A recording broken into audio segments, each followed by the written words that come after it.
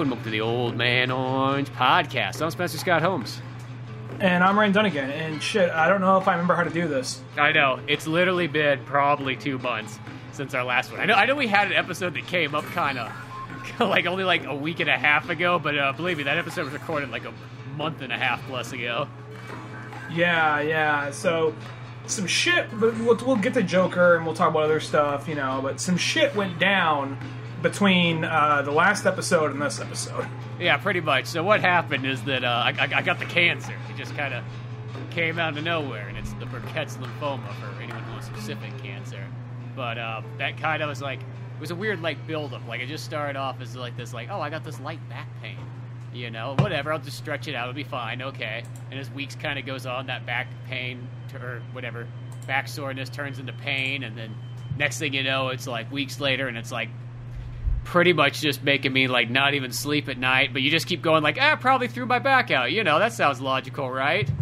And then as time goes on, it's just this is not going away, this is getting kind of weird. And then I had my stomach kind of start bloating, and then finally just got to a point where it's oh, I'm not even sleeping or anything like that, I'm totally out of it. I don't even know, maybe on some of those last podcasts it might have shown in that part, because that might have been the part where I was just literally having I can't even really barely sleep at night. I'm not too sure. Maybe I had enough energy for a podcast, but not for a whole lot else. And then finally got myself checked out. It's oh yeah, you're gotta get CAT scan and whatnot. They're your lymph nodes are all swollen. Yeah, you might have cancer. You should go over the cancer unit right now. And then from that point on, it was just next thing you know, I've been in the hospital for good old month plus, and then yeah, finally feeling better. And could kind of get back to let's do some podcasting, getting back to Pizza Boys, getting back to a little bit of the groove. It's not done yet, but it's at least it's kind of on the recovery phase. Yeah, well, I remember, and granted, your side's way more interesting because way more a lot more shit happened.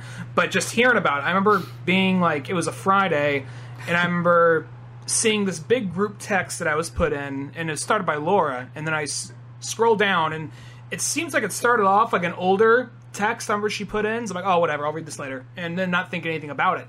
And then seeing all this, oh my god, I'm so sorry, I'm hoping the best. I'm what the fuck? And I happen to be at a company party while this is happening, already a few drinks in.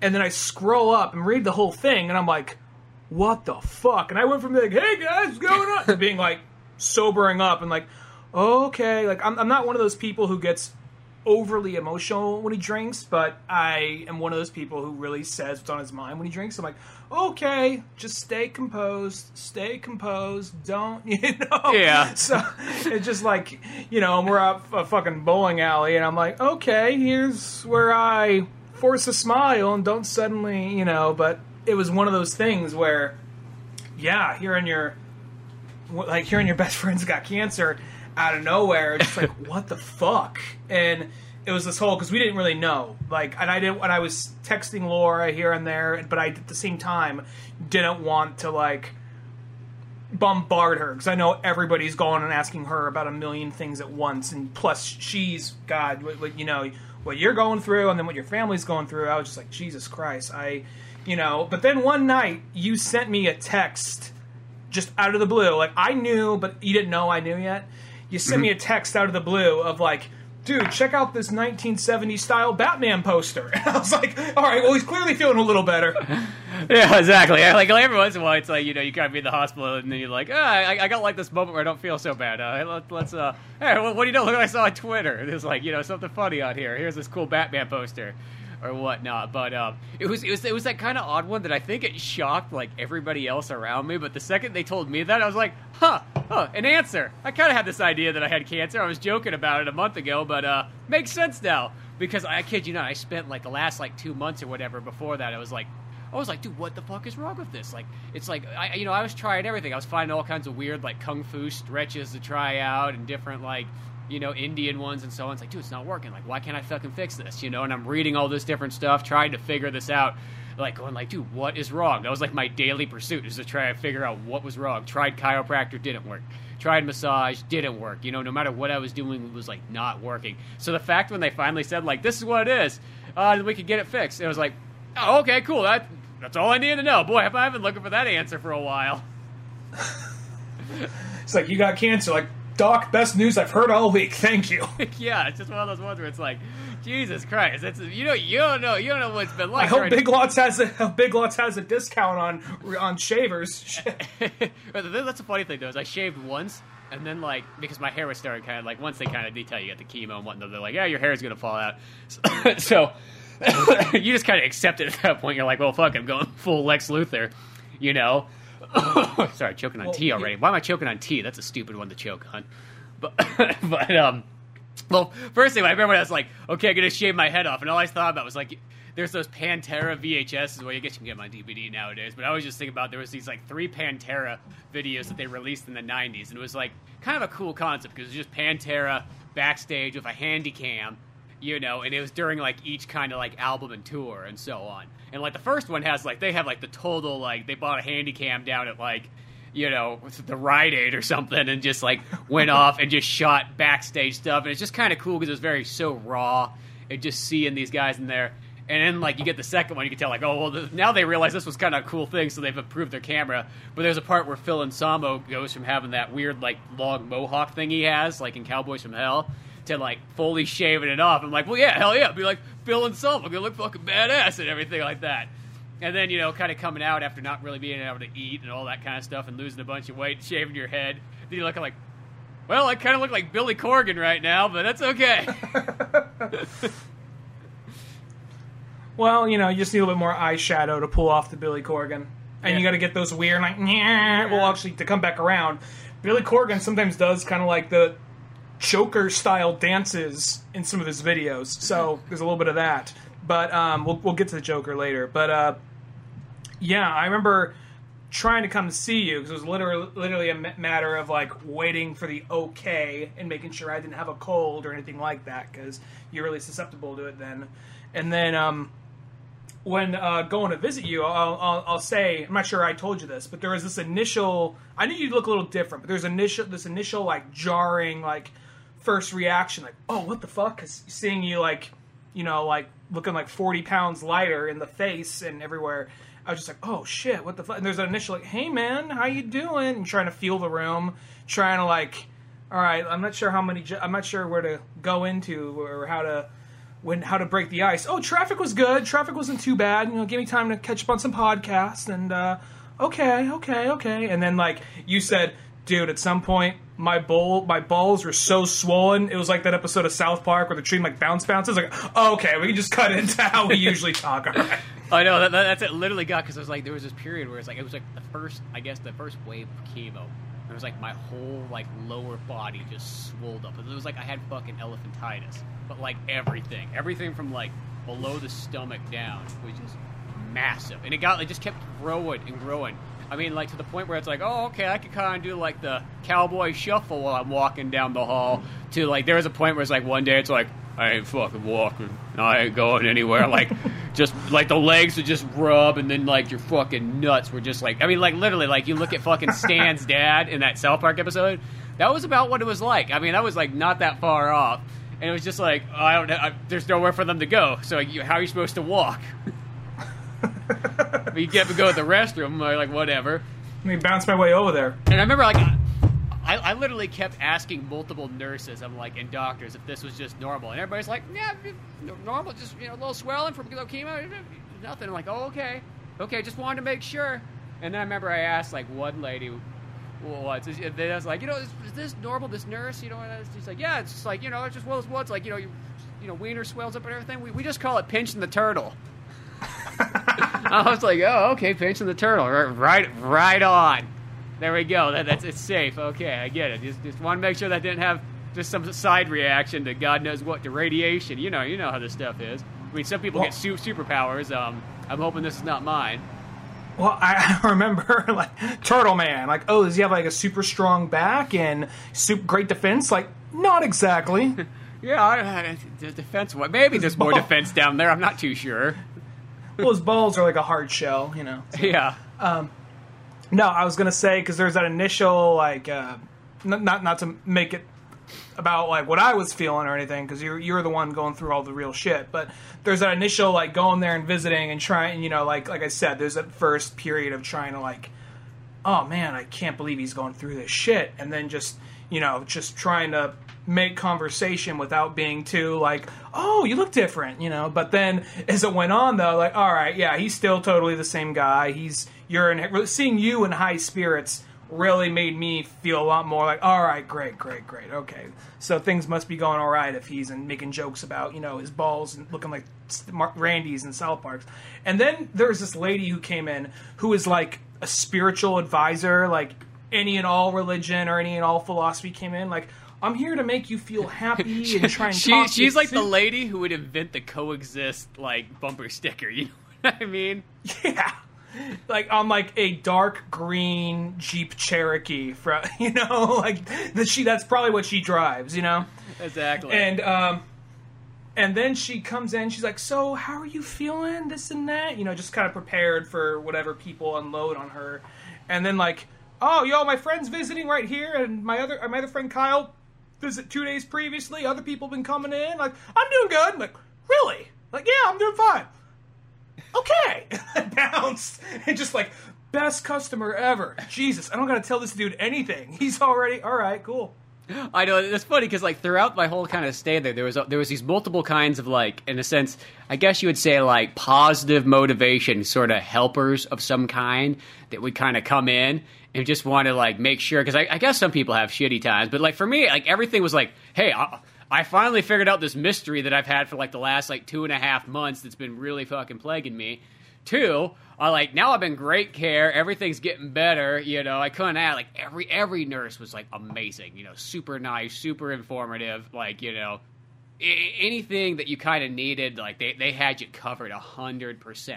So it's like, still, it's like, the way I look at, like, got my own room here, got a nice view of Sacramento. It's just, like, looking out the window and so on. Like, there was like, nothing you could complain about, like, in a sense. So I was like, you know what? Yeah, and it's like, here's the thing. It's like, yeah, you can't. Obviously you can't go to work, and you're not being able to do like podcast and work on the comic book at the moment. And thank Christ I finished Pizza Boys issue 8. I made so sure that I got that done, even though I was feeling so crappy towards the very end. There, I was like, that is getting done before anything happens, no matter what. I remember asking you like, what do you like? Maybe like 10 minutes in my visit, like, what are you more pissed off about? That you have cancer, or you can't finish the graphic novel for Volume 2? And I was like, I would have been so pissed if I didn't finish issue 8 at least. That was like my key thing. I was like, because I can at least get to the graphic novel in a reasonable time. But I was like, I did not want to leave issue 8 hanging any longer. So I made sure that got out. But it was funny, like speaking of just a spiritual advisors, like throughout time there were some other ones that kind of came in. Like one time there was this like pastor guy, and he was actually real nice or whatever. I don't know what he was kind of for, and we just hang out and talk. But he's like, that they're coming in, they're going like, okay, so the person gonna be like, man, life fucking sucks. Got cancer. My fucking balls. I don't even know where to put them anymore. Sir, do you know where I can put my balls? And he's like, oh god, not this one again. You just watch this season of South Park. See, you could either get yourself a little bouncy thing, or you can get yourself a wheelbarrow. There's options. We could provide a wheelbarrow if you need it from the hospital. It's got to stay on the hospital grounds, though. Yeah. You don't think you're going to be wheeling this out anywhere. You know what I mean? You're not going down to fucking Ace of Spades and carrying your balls to that constant if that's what you're thinking. If I see a hobo pushing one of these wheelbarrows, I'm going to be really fucking pissed. Because I know where he got it from, you son of a bitch. Yeah, I'm looking at you. But, like... And you think you got my sympathy just because you got fucking cancer? Yeah, fuck you. This is my life. Shit. People should feel bad for me. I got to listen to their bullshit all day. Yeah, you know what I mean? Like, what makes you so fucking special? Here's your fucking wheelbarrow. Yeah, get the fuck out. Yeah, that's going to cost you when you get out, too. I'll send you the bill in the mail. I want to make it a surprise number. But it was funny because like that guy just talked to just be like, yeah, dude, fucking doing great. Like, what is there to complain about? I remember there was like a psychiatrist came in. You know what I mean? And like I just told him, I was like, dude, it's like I was like, literally, what is there to complain about? Got greatest like nurses ever, like coming and helping you out. Doctors sees me every day. The food's good here. I know ironically people always say hospital food's not good, but it's Sutter in Sacramento is like they had me dialed in. Anything I wanted, like whatever. Like they came in every day to see what you wanted for breakfast, lunch, and dinner. I'm getting 3 squares a day. Got a view. I got my own room, my own bathroom. Like. You know what I mean? I had my Amazon Fire Stick hooked up so I could watch Netflix, Hulu, or whatever I want. I didn't have to watch one of those stupid cable commercial channels, you know what I mean, that they give you. that's one thing. It's like, they give you like 78 channels. They give you that basic like cable setup. And it's always that one where it's like, I would trade all 78 of those channels for just one movie channel with no commercials. And I don't care what movies you play. You can play anything on there. As long as there's not a commercial, I don't care what it is. But beyond that, it's like... Stars, Espanol. Yeah, I would take that because it's one of those ones like that. Those commercials, hey, who knows? In 2.5 weeks, I might know Spanish by that point. Well, you could have Laura just, translate it for you. Yeah, I'll be like Tom Cruise in like Last Samurai. I'll just figure it out by having to be forced to be like that's all I can watch. Or Antonio Banderas in 13th Warrior. Oh yeah, because that's how he learns that too. It's just like he just sat on a boat for like 2 days listening to this guy. Like, I speak the whole language now. I know nobody. I am Saudi Arabian. I love that. They get this boat right next to he's like fluent. He's like writing books in fucking Viking. How'd you know that? You're a savage. I know because I listened. That's all. That's it. That's all it takes. But, go ahead. Oh, I don't know. I was taking a drink the same time you were taking a drink. But, I don't know. But, yeah. But beyond that, though, it was like one of those ones, like, to me, I was like, I can't really complain. And at the same time, I was kind of like, after just, like, working just so hard, just on, like, so many projects and just different things for, like, months on end and so on, like, day in, day out, just, like, waking up bright and early at, like, 6 in the morning just so you could work all the way till nighttime. It was kind of like, you mean I could just lay in this bed and kind of hang out for... Oh, okay, you know what? This is kind of like a little vacation. I know that sounds fucking weird, but... it was kind of like, you know what? It was kind of like, I could kind of kick back for a little bit and, like, not be... I have to get this done. I have to do this. I got these time frames. It's just like, okay. Yeah, so there's that weird kind of like, it just sort of like, you're taking I guess you would someone say a bad situation and just making it good. That's how I kind of looked at it. Like, I looked at all the positive things of it and go, whatever. Well, I know that's not how, like, that's probably there. like how what nobody said about cancer.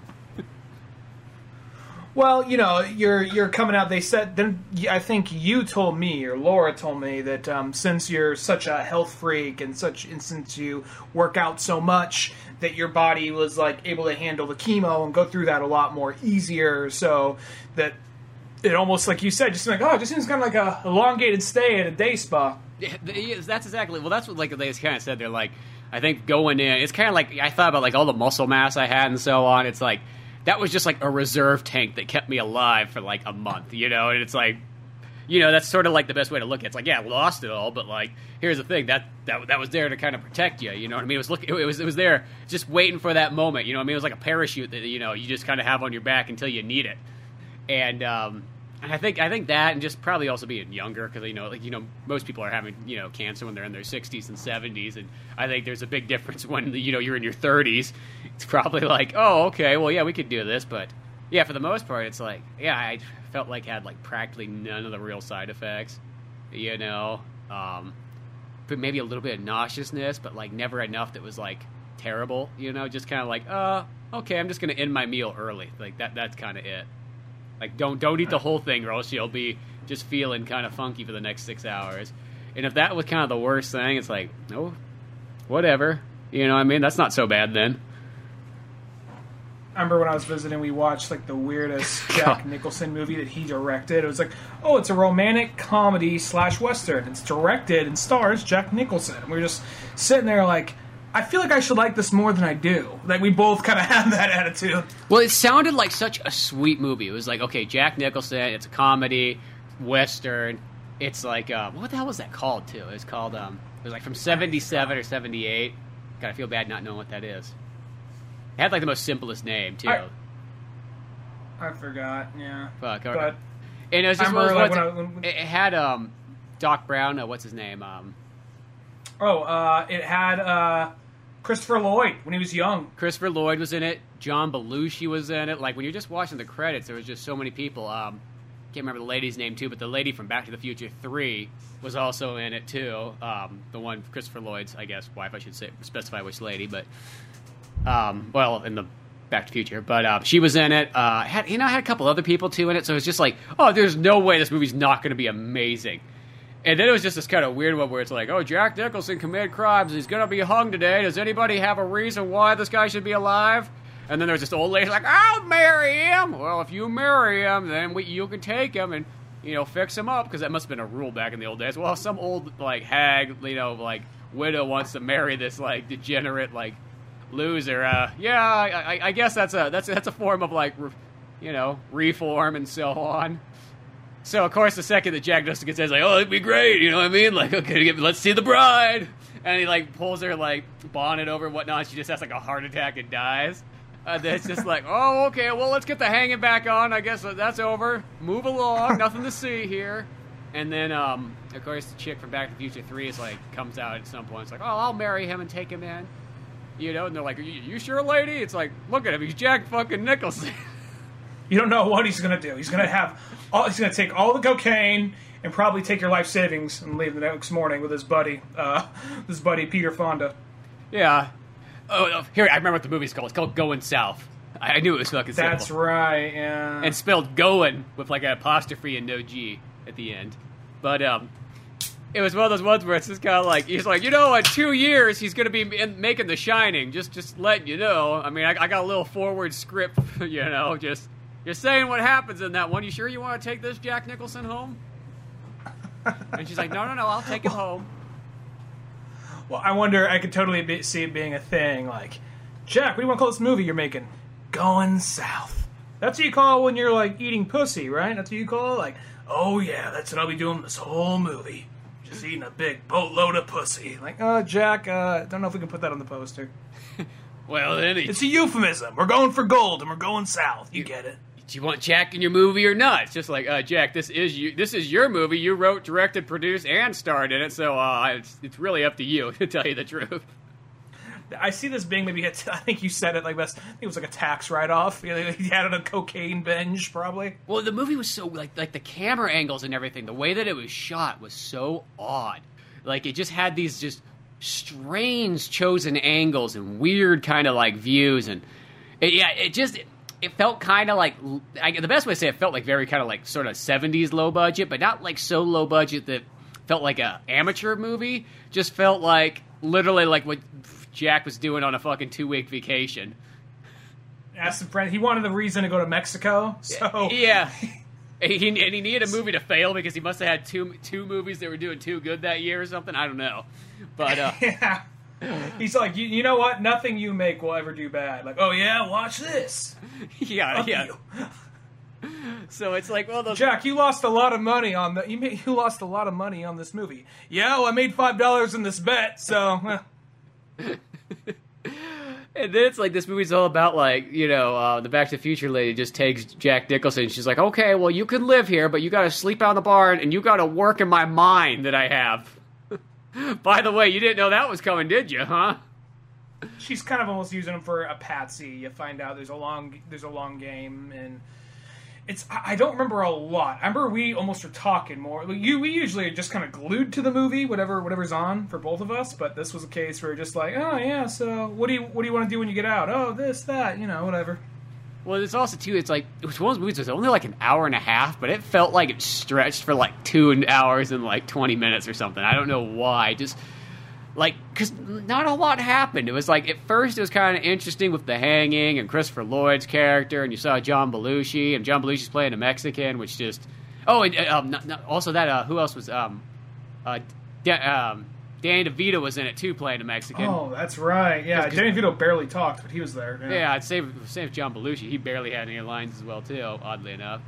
And, we realized you wrote a Mexican character, but none of us speak Spanish. Yeah, I think that's right. You probably should have thought of this ahead of time. Yeah, exactly, because they all just had, very, cheesy accents almost. But it almost made it just more funny in the long run, too. But yeah, for, the longest time, nothing's happened. They're, just Jack Nicholson and then the lady, and they're in the mine working, and it's dark, so you can't see what the hell's going on, and it seems just creepy just being stuck in a dark mine of Jack Nicholson for one thing. And then I love how later on there was that, I don't know what you call it, it was sort of a romance scene / partial rape scene. I don't even know what it was, but Jack Nicholson was just tying her. So we just call it 70s love. Yeah. So it was totally 70s love. It was. I mean, I guess it was kind of consensual. Yeah, well, that was the thing. Well, the weird thing is, it's like, okay, if it's a romantic comedy, that would have been that weird scene in a movie where someone would be like, no, we can't. We're just friends, or, we just work together, and so on. Then it would turn in, like, somehow, some way, it would turn out to be like, oh, we actually do kind of like each other. It felt like it was meant to be that scene in any other movie. But in this one, it was treated like it was a horror movie, and he was chasing her around the house and then tying her down because he was just pissed off at her. And you're like, oh, God, it's Jack Nicholson. And they had scary music playing in the background, and you're like, romantic comedy, huh? This is where Kubrick saw that and like, I got an idea. Yeah, so it's just like, it was just like, wait a second, is this, what am I supposed to think here? This is a romantic comedy to Jack Nicholson. Like, what? This is Tuesday night for me. Well, you never tied down a woman when she pissed you off, and you're just tying her down, right? Playing some scary music in the background. Hey, I do this all the time. They love it. They might tell you they don't love it, but that's just 70s talk.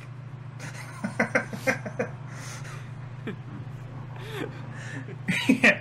So, and then by the end, like, some people that were gonna try and save him, or they came to visit him right before he's getting hung. They come in like, oh, we hear you broke out. Oh, we hear there's some money coming in. So then it becomes this whole people's trying to keep the truth from each other, like, oh, we got to find this money before this gets taken over by the railroad or something to that effect, or the bank, something around those lines. And then the chick just decides to take off with the money. He catches her and says, no, you're not. She's like, okay, that's it? Yeah. All right, cool. We're still married. Let's go. Yeah. Well, how about that then? And that was like next week, kids. That was like the end of the movie. It's just like, what? Man, this movie, it's that weird thing, and it's like, I know that's happened to me so many times that I've found movies that, like, you just look at and you go like, oh, dude, this sounds amazing. Like, look at the cast. Look at who's directing it. Look at who's writing it. You know what I mean? Like look what type of movie it is. It's like, it's got to be amazing. How could it not work? And then you kind of watch it and you're like, oh. Huh. Well, we tried. Yeah. They can't all be winners. I mean, how many things Jack Nicholson's done that are amazing? Not everything can be winners, Yeah, exactly. But, I don't know. Still interesting, if not, I'm not saying, like, it's just a movie, it's like, you almost just need it, like, in, like, kind of like a rewind review, like, 10-minute, like, overview of, like, just go through the scenes, and, like, there's, like, the best parts, or, like, one of those, like, super edited together pieces, but... Fan cut? Yeah, exactly, like, one of those. Give me, like, a 10-minute cut of it, of, like, all the best parts, and it'd be the perfect. I want to say this is I want to say Kevin Smith said this in the Clerks 2 audio commentary. He was saying, like, it's weird. Some people, they really hated the movie, but they said they love the opening and they love the end. So I'm thinking, like, what if I just made this movie, like, just 10 minutes long? It just opens up, and then we just cut to, like, 2 years later, like, oh, look, we got the store. Don't worry, Hal. The end. People would love it. That'd be hilarious. Well, I will say, though, that, like, that I think in Clerks 2, though, that beginning, technically the end, I think it's one of the best endings in almost any movie. Is in Clerks 2. Like, that ending right there is about one of the most solid endings you could possibly have. Yeah, like, watching Clerks 2 again, I don't like it as much as when I first saw it, but it's still a good movie. I still think it's good, but still funny. The living daylights out of that movie when it first came out. Like, oh, yeah. Shit, yeah. I treated it like a week-long holiday when Clerks 2 came out on DVD. It was just like, it didn't matter. Well, it's like, Clerks 2 day, taking the day off of school. Clerks 2 day, guess what we're watching today in class? Clerks 2 day, I still got the DVD in my hands. Like, you imagine, like, to an adult, you would have just annoyed the hell out of them if you watched the same movie 7 days in a row. Well, we just, around that time, we'd already been out for a year or two prior, we both got the Clerks 10th anniversary DVD, and it had that great documentary on there, The Snowball Effect, which is just them making the Clerks movie, and how, like, this documentary, this really well-made documentary on how they made the movie. And it was one of those things where you got that, we're like, what's that? We just clicked on it. We didn't realize we were watching a whole hour-and-a-half documentary on the making of Clerks. But then we were both so fucking inspired by the time that was over. And then maybe just a few months later, Clerks 2 came out. So we were totally in Kevin Smith Clerks mode. Like, we're going to make a movie and get famous one day. Clerks 2, it's the next one. So, and then, well, look at it now. It's not his best movie. It's still good. I still like it. But the ending is, the last, 20 minutes, roughly, of that movie is probably the best part of it. And, he's actually. Did you hear what he's doing with Clerks 3? Because initially Clerks 3 was getting canceled, but then he decided he's going to rewrite Clerks 3 and try and do another version of it. And Jeff Anderson agreed to it. Oh, sweet. Because originally they weren't. He wrote Clerks 3. They were going to do it, but then Jeff Anderson didn't want to do it because I guess he didn't like the scripts. And then Kevin Smith went and I guess he took some time to reflect. And he says, you know what? I mean, because he apparently did a public reading of the script, and I can't find anything on it. I'm assuming he's going to release it as a podcast. I hope he does. But he apparently did a public reading of the script in the Highlands Theater where they did auditions for the first Clerks. And out of that, he said, like, I realized something, that this is actually, this is more of a drama. It's more depressing than it is funny. This is actually a story about death. So I'm wondering, like, holy shit, does, like, Randall die in this? Or does Dante die? What happens? Does it come back around to that? So I'm kind of curious. He says the third one's going to be, it's going to be heartfelt, but it's still going to be funny, and it's going to be way less depressing as this one. Yeah, well, that would be kind of weird, you know what I mean? Because at the end of the day, it's like, you kind of, the way that Clerks is sort of set up, and, you almost got to still kind of keep it, like, first and foremost a comedy. Mm-hmm. It's not saying you can't have a little bit of, like, drama in there, but, I could see, because, it's that kind of thing where when you're writing your own stories, you could all of a sudden take it and switch it hardcore to a different, like, genre, and, like, as the writer yourself, you think it's the most amazing thing ever, because you're like, oh, man, I'm exploring things that, like, I would have never thought, but, you got to think the audience is, like, what they're thinking about showing up to is a comedy. It's like that, just like the Jack Nicholson movie. They expect to be showing up to this romantic comedy western, and then next thing you know, they're there, and it's a western with, no action till the end, and, I mean, when the action happens, kind of cool, but you're kind of like, oh, what's going on here? We're, like, in a dark mine half the time, and... If anything, it's a good view into the mind of Jack Nicholson in the late 70s. Mm-hmm. It's got interesting camera angles. I will give it that. I don't know if they're really the best choice of camera angles. I don't know how they got chosen, but... I'm still pretty sure that whole thing was a tax write-off somehow. It was. Because, it just felt like he just got a crew together of just like, hey, Bill, Bob, Jeff over there. Oh, that's not your name? Well, fuck it. You're Jeff now. You guys like being grips? No? Well, guess what? You want to come work on my movie? You could shoot. You could be the boom man. You know what? You could run that clipboard thing. I don't know what the fuck it does. I just tell him to get the fuck out of my face every time I see it. I'm Jack fucking Nicholson. I don't need a clipboard in front of me. He probably wanted an excuse to hang out with Danny DeVito, Chris Lloyd, Chick from Back to the Future 3. Yeah, John Belushi and all those guys, and just like... Oh, John Belushi was the one that brought the coke, probably. Yeah, and hang out and do drugs, and that's what it was all about. Out in the desert, probably do peyote or something. Yeah, I think that was probably what it was like. We're just going to make a movie so nobody comes and bothers us. I actually do want to do some research into that now. Just find out, oh yeah, this is all 100% right. I know. That would be fun to look up and so on. But yeah, no matter what, though, yeah, I hope that Clerks 3 finally does kind of get going, because that's been a long time coming. But, yeah. I'm just really curious. Sorry, the audio went out for a second, so hopefully I'm not repeating something you just said. But I hope they release the whatever the reading of Clerks, the original Clerks 3 script was, because I'm curious to know what that would have been. Yeah, that'd be very interesting to kind of hear and see what that's all about.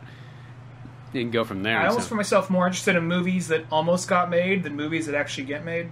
Yeah, well, it's almost like more of a story and like a what if kind of feeling to like that. That's why I think it's so cool, just kind of reading those scripts and so on, and kind of seeing what could have been. I mean, granted, mostly all those scripts always like are written like they're $300 million budget movies, but so you kind of go like, well, I get where that part's not going to happen, but obviously Clerks 3 wouldn't be like that. Clerks 3 would just be like, a hard drama. Let's see what happens. I guess it's like a Chasing Amy, but with Clerks characters. Well, I mean, it was still meant to be like a comedy, but apparently it ended on a very depressing note, and it was way more darker than anything else he wrote up to that point, other than probably Red State. But it was actually going back to like what if scripts and all that. What if scripts to canceled scripts and would-be movies. Mm-hmm. There's apparently, I don't know if it's out there, but there is apparently I'm not sure if it was just the synopsis or the whole script's out there, but a draft of this Justice League script they were writing right after Man of Steel, before it was set to be before it was set to be Ben Affleck, and before it was set to be Zack Snyder shooting and making the DCEU or whatever. So that there might be another version of Just League out there. So yeah, another one. Huh, that's interesting. Speaking of kind of like almost. So there's the proposed one. There's proposed ones that David S. Goyer and Zack Snyder made together, like a 2 or 3 movie thing with that. And then there's this one when they were still in really early stages, but they apparently took ideas of that and plopped it into what would have been the later Just League movies. But yeah, so who knows? Maybe we could find that one and do a later like what if script, not what if script, like unproduced script. Unproduced script, yeah. Yeah, that'd be kind of fun. Kind of speaking of like Justice League, you know what's interesting was that new Birds of Prey trailer, which I love how it's called Birds of Prey, but it's so like Harley Quinn like in the full front like the entire time. It's almost like they barely even like let you know who the other Birds of Prey characters are. It's almost to the point where it's like you might as well have just called this movie a Harley Quinn movie. I feel that title probably would have sold better to a general audience anyways. Yeah, that's how I feel. I mean, the movie still looks good, but that's exactly how I feel. I love the thing about it, though. It's like it's a sequel to Suicide Squad. It's like it just sounds so funny when it's like kind of because that's pretty much what it is. When you think about it, it's just like the idea, like here's Suicide Squad, the DC movie that recent times people like the least amount, and it's like, oh, we got a sequel coming out. Well, ironically enough, even though a lot of people don't like Suicide Squad, everyone loves Margot Robbie as Harley Quinn. So I think they're like, let's just give her a movie. But I think they should have just called it Harley Quinn. And if the Birds of Prey want to pop in for a minute, that's cool. But maybe it is one of those things where it is a Birds of Prey movie. Just the marketing is leaning really hard on Harley. So maybe who knows? Maybe that's the case because I just almost like in that I had to watch that trailer literally twice to like actually go like, oh, okay, I see who these other characters are because they went by so fast. They don't, and the downfall is half of them don't even look like who they really are. So it's kind of like, who the hell is that supposed to be? Oh, that's who that is. So it's because it's like one of those ones like they're giving them all like very like different looks, but it still looks interesting. But I really do feel like if you're gonna go this hardcore like Harley Quinn, you might as well call this movie like either Harley Quinn or Harley Quinn and the Birds of Prey. Because it's also kind of weird Harley Quinn being like in charge of the Birds of that throws me off a bit too. It's just like. Birds of Prey is supposed to be good characters and Batgirl, but whatever. Yeah, that does seem like I don't know. It's kind of doing the thing I was a little afraid it was going to do, but it still looks like a good movie. It just looks more like a good Harley Quinn movie rather than a good Birds of Prey movie. Mary Elizabeth Winstead as Huntress, that's like perfect casting right there. Yeah, I think that's awesome.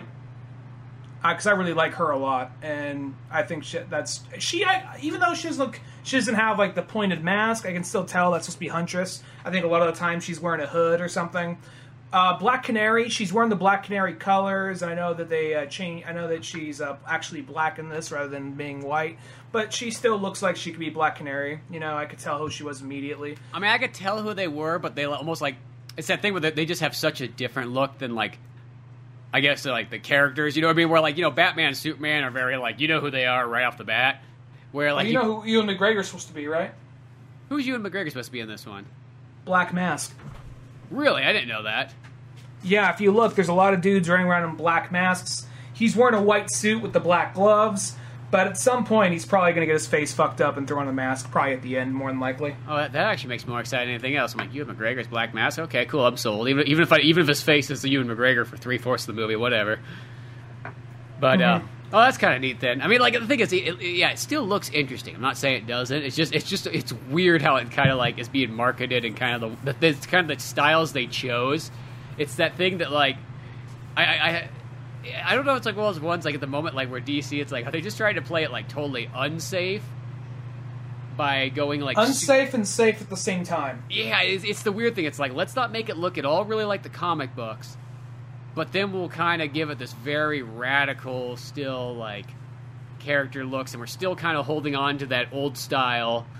No matter, I don't know. It's weird, you know what I mean? Because it's it's just a choice that's kind of like, huh? Oh, okay. I mean, it doesn't feel like it steps that far away from Suicide Squad. You know what I mean? Almost. Yeah. No, looking at that trailer, I mean, I don't know. It's DC, so I'm excited, but I guess in some way I'm kind of repeating myself. Like, if a Harley Quinn movie came out, I would see it.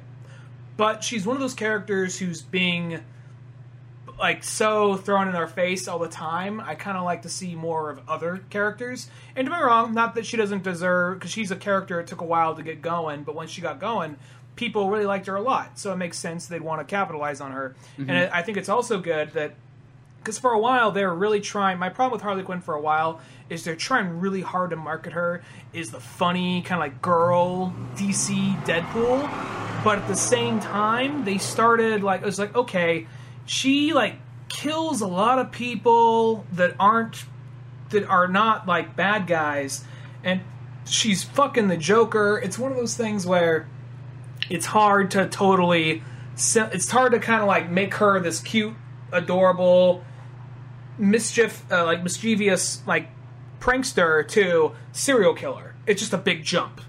And then but then like, you know, they kind of found this good middle ground where she's kind of between those two, and she's more of like, okay, she and the Joker, she's more of like, you know, they broke up, and she's more kind of like bi now, and she's seeing Poison Ivy, and it's more kind of them, and they still do kind of crime here and there. So I kind of, what they've been doing with Harley Quinn lately, I think that's a better character. You know what I mean? Yeah, because for the longest time I was always like, unless it's Paul Dini writing Harley Quinn, I just felt like nobody really kind of got that character very well. Like, because she changed like radically the second it was out of Paul Dini's hands. It seemed like, you know, because you look at her in the '90s, it's like in like the Harley Quinn today, not even close at all to like the same character. It's like that character shifted so much, and I don't know. She had this kind of like Hot Topic hooker thing going on for a while. Yeah, I think that was kind of it, when they kind of gave her like sort of like the hooker vibe. It was kind of like, oh, okay, like that's kind of like that's definitely not what we got in the '90s. Like you're giving me sort of a different character here. Now, granted, I mean, like there's nothing wrong with a little bit of change here and there, but like I always thought that was kind of like that. But it's like, it's not that I think what kind of bad, but I think it just is like, you know, as you said, like that character did get like so like heavily marketed. I guess the same way Deadpool did too, because, you know, he used to be like the unknown character to being like, all of a sudden he's got more books than everybody. I remember there's somebody, a friend of mine who's a feminist, and she was kind of, she's like, okay, so it's okay to have 1,000 Batman movies, but you're gonna get bent out of shape if Harley Quinn gets a movie. And I was like, no, it's not that. I'm fine with a Harley Quinn movie. I just don't want Harley Quinn to be the leader of the Birds of Prey, because Birds of Prey, I like the Birds of Prey more, because you got Black Canary, you got Huntress, and you got Batgirl, depending on what variation. You also got Katana, and it's got sometimes Catwoman. It's a rotating roster, you know? So it's one of those things like, no, that's even like, I think that's a more interesting team than Harley Quinn for me personally. So I still want to see her overtake this thing that I'd be lying if I said I knew a whole lot about Birds of Prey, but yeah. What I do know, I like them more. So it's kind of like just a female Gotham, it's an all ladies. I can't talk right now. Justice League, pretty much. An all-ladies Gotham based team. And that's cool. Well, and that's the thing. It's like the only thing that's just kind of weird about having Harley Quinn in that. So like that's like having Joker being in charge of the Justice League. You know what I mean? It's like, I guess they're trying to pull away from that, though. They're trying to pull away from her being like her. She's more of like they're trying to make her more of like Joker's ex than Joker's lady. By this point. Well, it's like they're trying to make her the anti-hero is what they're really going for. They're trying to make her like a Lobo or something like that. And I mean, like, I get what they're doing, but it's kind of like, I don't know, like, see, like, I feel like, okay, Catwoman's like an anti-hero because she's not really bad, but doesn't mean she won't do bad things if need be. You know what I mean? But at the end of the day, she still is kind of like a good person at heart. Just sometimes she might take the easy way out or something like that. You know, or like Poison Ivy. Like, I always like Poison Ivy. Like, she kills people and so on like that, but technically what she's doing is actually, like, the most moral thing out of any character. She's trying to protect the Earth. But beyond that, like, I feel like Harley Quinn, like, no, that's just a psychopath. Like, that's literally a serial killer, you know, that you're trying to make into... I don't know, it's just weird to try to take a character like that, who's, like, clearly has no, like, redeemable qualities, to making it, like, okay, now it's an anti-hero? Like I'd rather just have you just sell her as a serial killer and just be like, no, that's what she is. Why not? Well, there was a period where Deadpool was a villain, and then they were kind of tiptoeing towards, like, okay, likable villain, and then eventually he became an anti-hero. Now he's basically a hero that none of the other heroes like. So, you know, we kind of see the progression. There's some, like, horrible irredeemable things Deadpool did early in the run, but they almost just kind of retconned it, pretend like it never happened as time went on. So, like, things that Deadpool in his current run and in the movies would never do back when he first got created. So, like, at one point, he actually made, what's her name? There's that blind lady who's kind of his M sort of, not M, but like there's that blind lady he lives with. Forgot her name, Al. He basically was kidnapping her and leaving her in her room with a bunch of explosives. So if she moved, that she would die. So she had to help him. That was in earlier versions of the comics. So then eventually he slowly just became better and better and better. And that's what they're doing with Harley Quinn. So I get that. It was just there's that between period where they're bouncing between the two and they weren't sure which one to lean more into. And now I think they found their balance for the character. I just don't need to. I just rather see her in her own movie than overtake someone else's movie. But you know, I'm repeating myself by this point. Yeah, and I see that progression with the Deadpool thing. The only thing I'll say about the Deadpool thing is nobody knew about Deadpool till like recently, where everybody sort of knew about Harley Quinn since pretty much because of the animated TV show, just right off the bat. So I felt like her motives kind of like were already like really engraved for like 15 years, where Deadpool, by the time he got famous, you could almost block that old stuff out because nobody really, for the most part, nobody really read it. It wasn't kind of the point where Batman used to kill, but no one really remembers that. Yeah, there's that point where Batman ran off a gun, but that kind of makes sense. That was like old detective Batman who he's like, oh, Alfred gave me a gun. Shit, I just thought I'd see what happened. I thought it was one of those ones that was going to like be like a pop gun like my dad gave me before he died, but no, this one is real. That motherfucker died, and then I was kind of like, well, this is kind of fun, and then after about 30 people down, you know, you're kind of like, shit, what am I doing with my life?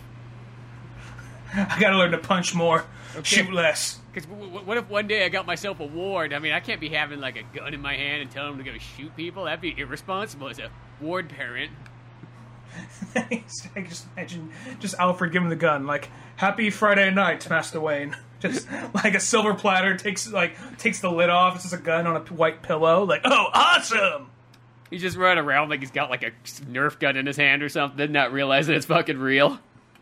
Not distinguishing between crimes, like between a guy mugging and like a hobo pissing on the side of a building. Oh, look, I just put that hobo down. This is so awesome. Crime, bang, bang. Look, I gotta do it blindfolded next. Just gonna follow my nose to the crime. That smells like crime, bang. Oh, what do you know? Hey, wait, where's the cork at? I was trying to put it back in, and I thought it fell out. Oh, well, that's okay. I guess I can find a new one. What's he doing in the alley at 3 o'clock in the morning anyway? I'll just sprinkle some crack on him. We'll call it good. Yeah, doesn't he have a nice house to go back to and, you know, pick one of, like, 15 bedrooms to sleep in that night? No? Well, fucking loser. She's not a real person. Yeah, that's what my dad always said. If you don't have 15 bedrooms to choose from to sleep in at the end of the night, you're not a real person. That was a Thomas Wayne philosophy. The way how he acts in Joker, I can believe that. Well, it's kind of funny just kind of going into Joker, because that's a perfect example of, like, that's such an interesting way to kind of go about a movie. It's like, I almost just give him credit for just choosing this style, because it's just like, I don't know, it's weird, because the movie was like, when I went there, it was like, on opening night, it was actually kind of jam-packed, and I just kind of wonder what that one would be like. I mean, I know it's the Joker, it's tied to Batman, but at the same time, it's like, even when you watch that trailer, you're like, shit, that looks artsy as fuck. You know what I mean? Like, I wonder how many people are actually going to like that. When you saw it, was there a bunch of people there? There's tons of people there. It looked like I was fucking at just, like, the next, like, fucking Batman v Superman movie or something like that. It was like, what the fuck? Like, it threw me off, kinda. Sorry, audio went out again, so I wasn't sure if you said that or not. But, yeah, we had Harley Strictly going over here in the city. I live right by the park. Now, for those who don't know, Harley Strictly is a 3-day free music festival, and sometimes it's like a lot of people you don't know, and then like a lot of bigger bands, like Robert Plant was playing here for free. And I unfortunately couldn't make it to that one. I would have probably had to stay there all day to get a good spot, and you have to sit through God knows how many bands to get to do that. But anyway. So that's the downfall of the free is you can't buy your way to the front. Yeah, no. Last year I went to see Deer Tick. I just kind of got there super early and just sat through all like Uncle Salty's banjo band for like, you know. All the shit bands to get to the one you wanted to see. Yeah, and you know, they weren't all bad, but there's a lot like, oh, okay, you guys got a washboard and a banjo. Right on, cool. But, I remember I can't complain. I saw one of my favorite bands for free last year. But can't beat that now. Sorry, getting off point here. So that was going on, and the movie theater was still packed. And it's a little small movie theater that usually, even like on a big movie, like, okay, it's about halfway full. No, this was still, that thing was going on, free music in the park, people in a bunch of bars on a Friday night, and this theater was still jam-packed. You're like, fucking Joker's coming out. Exactly. And it's one of those things, like, going to see this movie, I wasn't going in with any expectations. I wasn't going there expecting the best thing in the world, nor was I expecting anything bad, nor was I expecting anything accurate to the comic. And I'm going to say it kind of walks this middle ground between its own thing and the comic, because there's actually little dabs of stuff from the comics. Like, well, you actually had to read a comic to get that. But then there's a lot of big stuff. You're like, oh, you changed that, but I get it. It's how many times have we seen the Joker? You can be artistic with him by this point. Well, that's what I felt. Like, I mean, I kind of went in this movie, like, I knew it was kind of going to be its own thing, and let's just see what happens and go from there. And because it's interesting, because it does just do this thing where it's like, it's literally like, you think about like superhero movies, it's like the least superhero movie probably ever made so far. You know what I mean? It goes the exact opposite route. Like, it's made for the person who hates superhero movies and goes like, I only watch independent and artsy type movies where people cry and sad things happen. I'm like, well, shit, here's a fucking superhero movie for you. They don't make superhero movies for me. Well, they just did. Go fucking see it. This is exactly what you want. You want somebody's life who's just going like fucking to hell in a handbasket. And let's just see what happens. This is it. Especially because it's a movie where there are so many moments where it's just him by himself and his thoughts. And that's actually most of the movie. But a lot of these moments where it's him, like spoilers ahead for Joker. Gonna get a lot of spoilers. When he first kills his first 3 people, and then he goes into a public restroom, and he looks in the mirror, his makeup's all fucked up, and he has a little bit of blood on him, and he starts doing this slow, creepy waltz thing. It's like one of those things where it sounds pretentious when I say that out loud, but the way it pulls it off, it's like, no, this is fitting. He's a psycho. I see why I don't see why he's doing it, but I'm not surprised he's doing it. Well, he was getting bullied, so I mean, I get why he shot him. And then it just... Well, no, there's the first 2 guys, and then there's the guy who's just blatantly running, and I guess the whole thing is you could say, all right, well, he didn't want to witness, but there's still the thing of like, was it a witness or was it revenge by that point? So... Which one, the third guy? The third guy, because the third guy gets shot in the leg and he's limping out, and then he's chase him down and just unloads on the guy when he's begging for his life. So by that point, I guess you can say, all right, well, not saying, still the moral question, but like he just unloaded on the guy. I mean, you could say he didn't want any witnesses and didn't want to get in trouble. Well, that guy was also the biggest bully of them all, though, too. He was an asshole. Yeah, no. You know what I mean?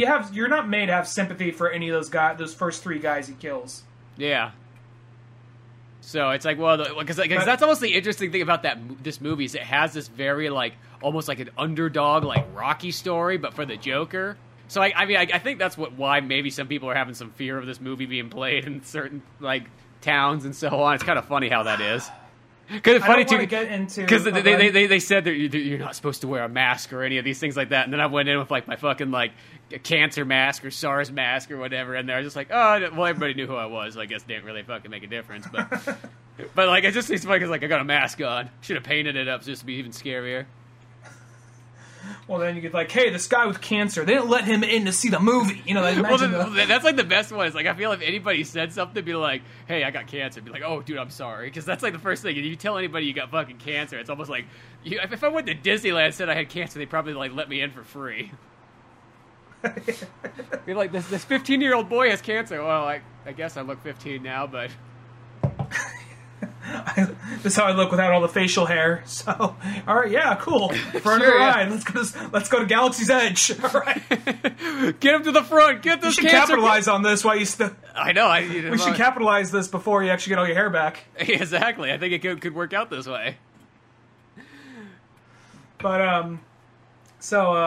no, but I don't want to lead into a conversation about people being too soft and everything being too padded and too PC, because we've had that conversation on the podcast a couple of times, but to some extent I'm trying to figure out, because you got critics saying this movie, it's like, it is irresponsible, it is violent, it is gonna inspire an incel to do horrible things, and then you see this movie, and, like, it's not a bad movie, it's a good movie, but at the same time, you're like, the most original thing, most daring thing about this movie is it took a character who's in Saturday morning cartoons and put him into an R-rated movie.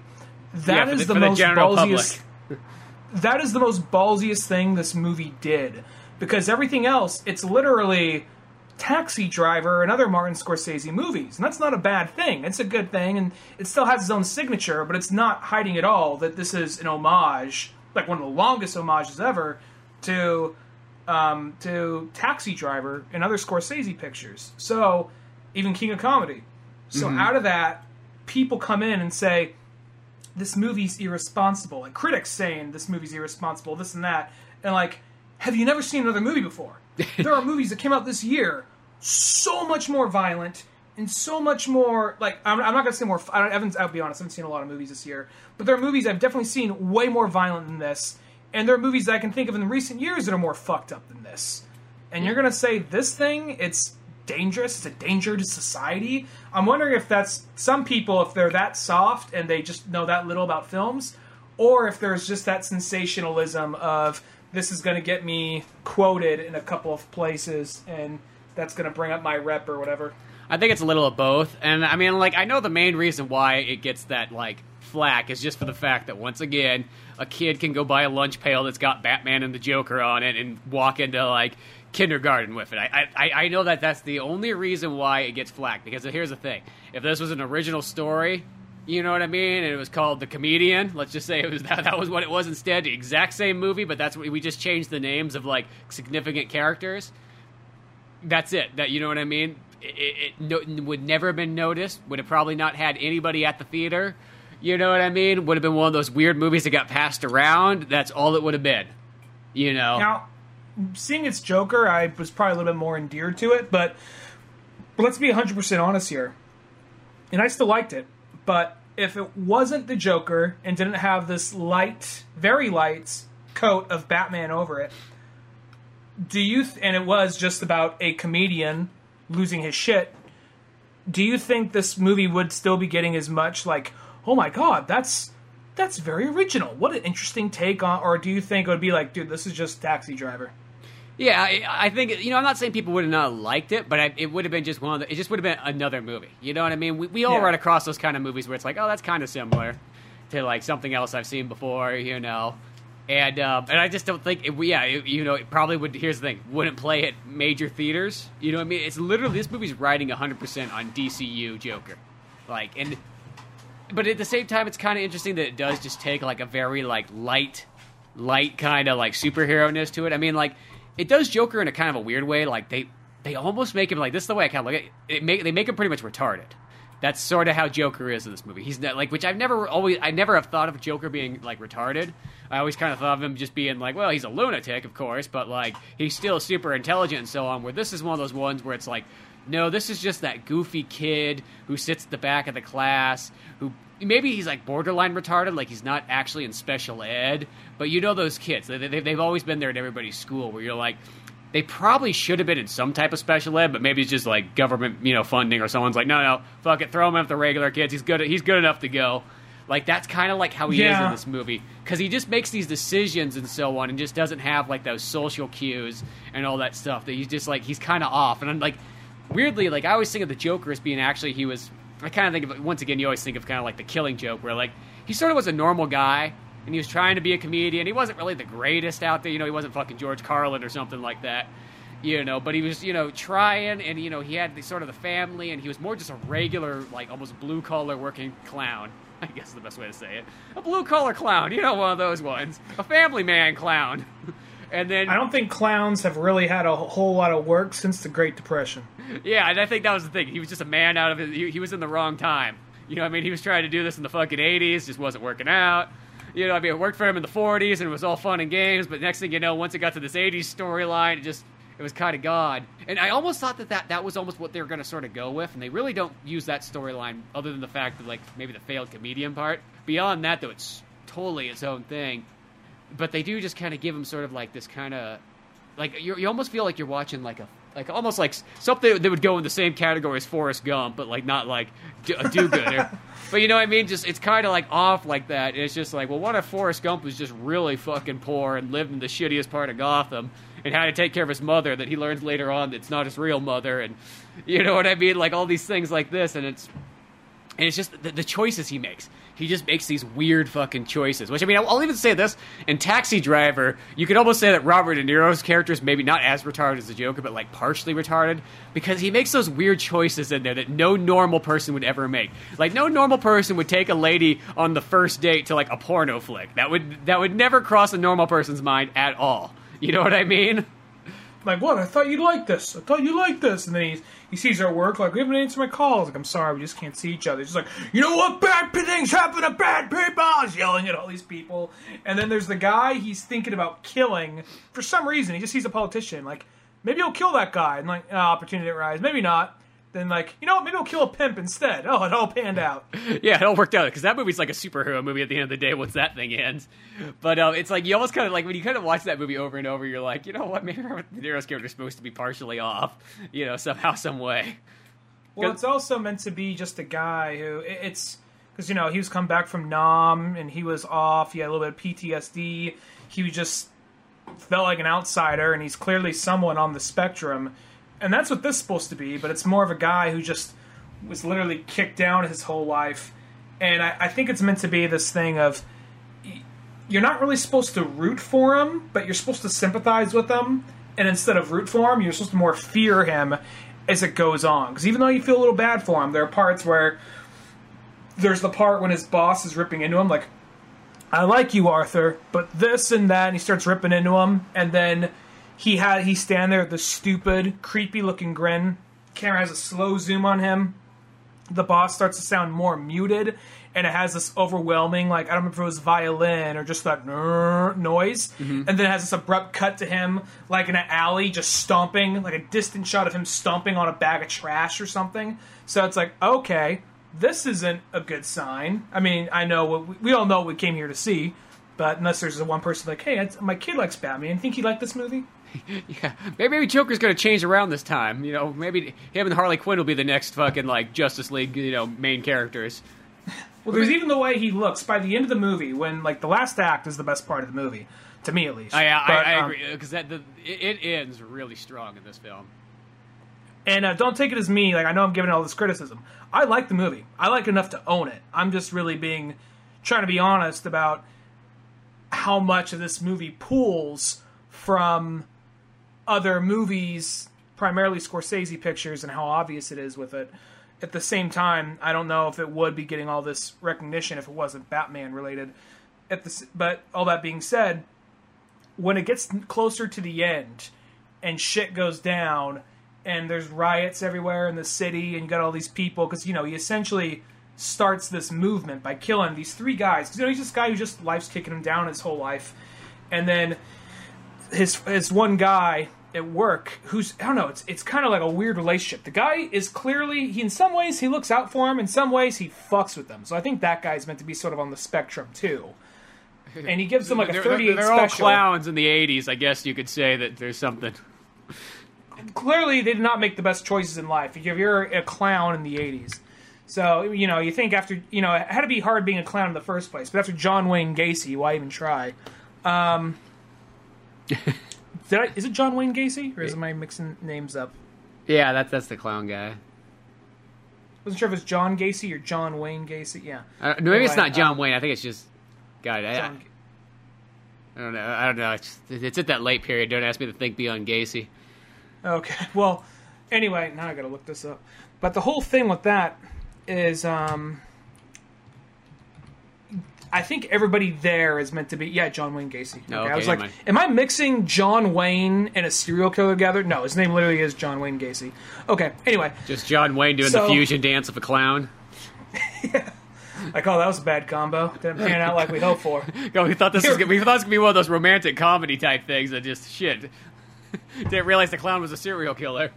Well, John Wayne, it was already really tough talking John Wayne and dancing with another man. It's just not his era. Hey, well, we just didn't say that he's going to be wearing clown makeup. I thought it was best just that kind of By the way, pull that off at the last second. Oh yeah, he's gonna be wearing clown makeup. Just saying, John. And action. Surprise, go. I think they're all supposed to be a little off in some way, but there's that guy who kind of fucks with him a little bit, and then kind of looks out for him in other ways. And then when he's given that gun, and then just one thing bad happens after another, just awkward daily things, and then eventually he snaps and kills these 3 guys that start to beat him up on the subway, and then he basically inspires this movement, and when that movement's happening, they see him kill Robert De Niro on television, and so they all recognize him from there. And by that point, his makeup's all fucked up, and he's been in a crash. Even though it's more Heath Ledgerish, it's like, oh, okay, his makeup looks a little bit more of kind of like how you expect the Joker to be. I mean, I know there's still a bit of red in the nose, but the blue in his eyes was smeared, so it looked kind of like a little Heath Ledgerish, kind of like the black eyeshadow, and the red was more around his face, and the red on the tip of his nose was a little bit more like fused in. So by then, like, oh, okay, he's the Joker now. Yeah, no, it kind of goes like that. I mean, I guess for me, like, when I was watching the movie, I kind of assumed it was going to go more Joker earlier on, because the thing is like, you're really watching, like, proto-Joker for, like, 3/4 of the movie, and then it kind of becomes sort of more Joker-ish towards the end. I mean, like, maybe I guess I should have expected that more from the trailer. I guess if maybe there's that point where you're like, maybe it's going to be more Joker, and he's going to start doing Joker-y, like, gangster crime stuff, right off the bat. It's like, that doesn't really happen this one. It's more just like, he's solving weird mysteries himself of, like, beyond he can't get his job, and then his mom's like, Thomas Wayne's gonna save the city, that's why I keep writing him. And you're like, Mom, stop fucking writing Thomas Wayne, you worked there like 30 fucking years ago. He's like, well, honey, it's gonna be okay, because Thomas Wayne is gonna save everything. He's gonna put on his bat suit and take out his 2 fucking guns and shoot everybody. Believe me, I saw it. I worked there for 30 fucking years. 30 years ago. I know there's a lot of 30s in there, but fuck you. I'm dying, so take care of me. I need another bath. And it's just like, well... Do it again. And then one time he, like, opens up the letter, he's like, what the fuck? He's like, he sees it, like, your boy is living in poverty. Just wanted to let you know, Tommy. And if you just want to come see what it's like to be living here. He's like, Mom, why'd you tell me that Thomas Wayne was my dad? At first I was like, oh shit, they're going to go fucking ballsy of this movie and try to make like a Batman, like fucking Joker, like brotherly, like fucking love type thing. And then just Step Brothers with Batman and the Joker? Yeah, that's what I was like. It's totally just flipped genre. It's like, well, you are seeing a Todd Phillips movie, so let's make it more kind of like a Will Ferrell style comedy. Yeah, so it's like, at first I'm like, it's almost like, that's so weird that it's kind of like, I mean, like, you wouldn't have anything like that in the comics, but I feel like, if that's a what-if story, go for it. Let's just see what happens. And, I mean, I like how they kind of do turn it around, because at first it's almost making it out that, like, Thomas Wayne's, like, a shitty person and so on like that. And you kind of, it's almost that weird thing where, the Joker's your good guy of this movie, and... the Bat family, for some reason, is, who you're always supposed to love and cherish, is now looked upon as, like, not that great. Because even, like, when, like, Joker shows up and he's at, like, fucking Wayne... This I couldn't figure out. At Wayne Manor, why would they put the fucking playground on the farthest end of the compound, like, literally right next to the gate where anybody could, like, walk on by and, like, stare at Bruce as he's swinging on his swing set? Like, well, Bruce even looks kind of like... Even his parents ain't even dead yet, and he's still like... Why do I even play on this swing set? It looks so boring. What is life? Well, it has that thing like almost like my father says that I'm too loud for having the swing set next to the house, so he said put it as far away as possible so I can't hear you. If I hear any chain rattling... Alfred, fetch me my Smiths album on cassette. Yeah, and then it even has that too where, like, Joker's really just kind of being he's being creepy, but he's being, like, nice, Once again, like, kind of, like, retarded creepy, like, he just doesn't get it, like, that he's actually being a total creepster. But he's... Clowns are. Yeah, but in his mind, he's really just being a nice guy, and technically, he's not doing anything wrong. And then when Alfred comes by, he's like, get the fuck out of here, dear daughter son. A bastard in a basket, that's all you'll ever be. Well, there's even that part when... he goes up to Bruce Wayne, and it's kind of funny to me, and I'm not trying to sound like all judgmental, but I remember when I saw that movie, tell me if this happened in your theater. It's a movie we know is connected to Batman. we talked about Thomas Wayne a lot, and then there's suddenly a mansion and a boy by himself, and then he says, "What's your name?" And the kid says, "Bruce." Bruce. And then, I mean, not the whole theater, but like 4 or 5 people, like, "Whoa, what?" Like, I don't want to sound like a condescending dick, but are you really that surprised? Well, here, this the weirdest thing about it. It's like I assume that everybody in here is here because they want to see another Batman movie, in a sense. You know what I mean? Does that really throw you off that he would actually appear in it at some point? That's like just everything leading up to it. Like they said it's Gotham. Like maybe people went in not realizing what it was at first, but you know, like, oh, it's a movie called Joker. He looks kind of like that one Joker guy, but kind of different. We'll see. Oh, they said Gotham. Oh, they said Wayne. Must be the same thing, right? Yeah, I mean, I could see like that one person who just stumbled into like a movie, like, you know what I mean? Like they just like, fuck it, let's go Joker, sure, whatever. I got nothing to do on a Thursday night, you know. I can see that one person maybe, but like it's weird to have like multiple people in the audience doing that. That happened at your theater? I didn't hear anything because like that happened with 4 people around me. I was like, are you motherfuckers serious? I didn't say that, but I almost wanted to. I mean, I'm sure somebody did, but I just didn't hear it. But I bet you somebody did. But like, yeah, I just even like that part where it's just like Alfred just like fucking like, of course Joker tries to strangle Alfred. Just wait for Alfred to pull his shotgun out and just blast him. Right there. Yeah. He's just like, oh, you must. He's like, you don't come by here. You'd be acting rather foolish. Like, oh, that's crazy. Don't call me crazy. You know, just sort of snaps at him. And I'll say this: Thomas Wayne, even though he punches Joker in the face, he is very calm and reserved. Like, oh, this is the guy who stuck his fingers in my son's mouth. Yeah, exactly. You know what I mean? Like, he's just like, oh, you see my son again, I'll fucking kill you. I'll fucking murder you right here on the spot. Like, why you get a British accent? I don't know. I get my inner Alfred comes out. Well, his old MI6 days. I know I wasn't showing it right there, but yeah, trust me, he can fuck some shit up. But believe me, you know, I know that like he wakes up in the middle of the night and fires a gun off, but that's the perfect guy to raise my son. He's gonna come in handy when I most need it. I just don't want him coming to the movies with me. Yeah, exactly. That was the one day I gave him one fucking day off. Today we go to see Zorro the Gay Blade. Yeah, which I will say was kind of like, I like how they did make it Zorro the Gay Blade finally again, because like for the longest time it's been changed to like Mask of Zorro and Mark of Zorro and so on like that. But like that's the original one, it's supposed to be as like Zorro and the Gay Blade. But I think after a while they're like, well, we can't have gay in there. Be fucking gay if it says something. People don't understand what that word means anymore. Well, here's the thing about the movie is because people talk about, like, some comic book fans talk about, like, I notice most people are pretty accepting that it's an Elseworlds thing and it's going to be different and it's not going to follow the comics too closely. But there's enough things in this movie to show, oh, they paid attention while reading the comics. I mean, okay, you could already have some of the Killing Joke with the failed comedian thing, and then the idea of him not being him being like a failed comedian, and that whole thing about like, well, I prefer my origin be multiple choice, like that line he said in Killing Joke. And then there's a whole Dark Knight, a scene that's basically ripped right out of Dark Knight Returns to a smaller scale when he goes on the Robert De Niro show, which is like the Johnny Carson type show. Yeah, and kills the host. And before he goes out there's that one like doctor he flat out kisses right on the face, which totally happens in Dark Knight Returns. And she kind of has a similar reaction, minus the Joker gas. And then there's also the Thomas Wayne. Not everything gets it across, but a handful of things got across that he loves old school movies. He loves like Charlie Chaplin. He loves Errol Flynn. He likes Zorro movies. So they got that because they go see a Charlie Chaplin movie at some point. Plus, this is the most amount of screen time that Thomas Wayne has ever gotten. Like that's what I thought. I'm like, shit, he's never in there for longer than to get fucking killed off or to be in a flashback. He had like a minute in Batman Begins, but compared to this still is probably, other than Batman Begins, this is probably, he gets like multiple scenes. More.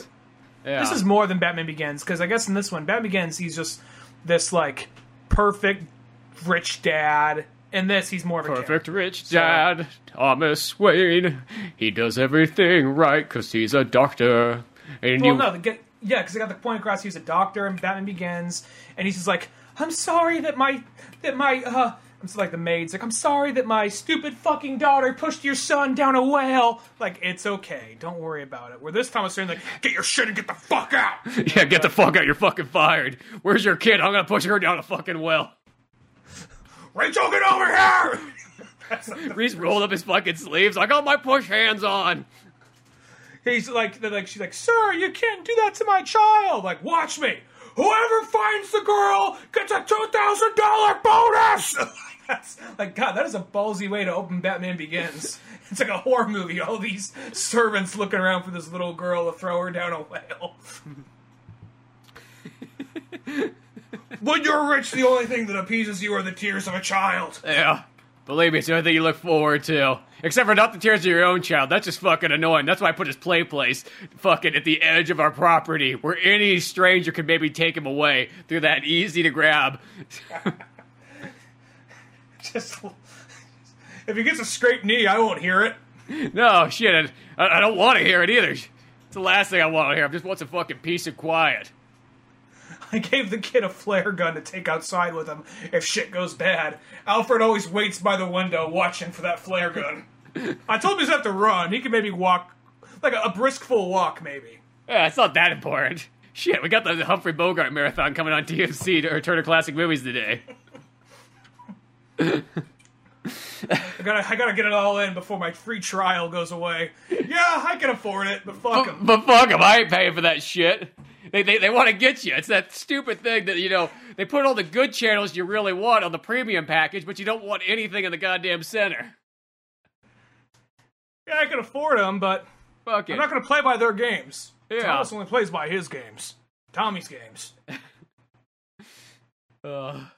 But yeah, that's the thing that's kind of neat about this movie. You just get to see a lot more Thomas Wayne. Like, that was probably, to me, was like the exciting part. It's just a lot of the Thomas Wayne stuff. It was just like, oh, I just never expected I'd see this in a movie. And I even think just having the fact that, like, the day that they go to the movies, I mean, it almost sounds like that seems so tied together, but it's like, oh, it's the day that Joker has his big moment on TV that creates this humongous riot in Gotham. Like, it kind of, like, goes, like, you know, that kind of works in a weird way. Like, I thought, like, you know, that seems like almost too on the nose, but at the same time, I'm like, you know, that's kind of, that's interesting. I mean, it's kind of weird that, like, the Joker, because, like, I kind of wonder what the Joker's age is supposed to be in this movie. When I just think of what's his name's fucking, like, actual age, I go, is he really supposed to be, like, fucking, like, almost 50 years old? Like, Mom, I'm here. But I think he's supposed to be more like 25 or something like that. It's just we have an old actor playing him.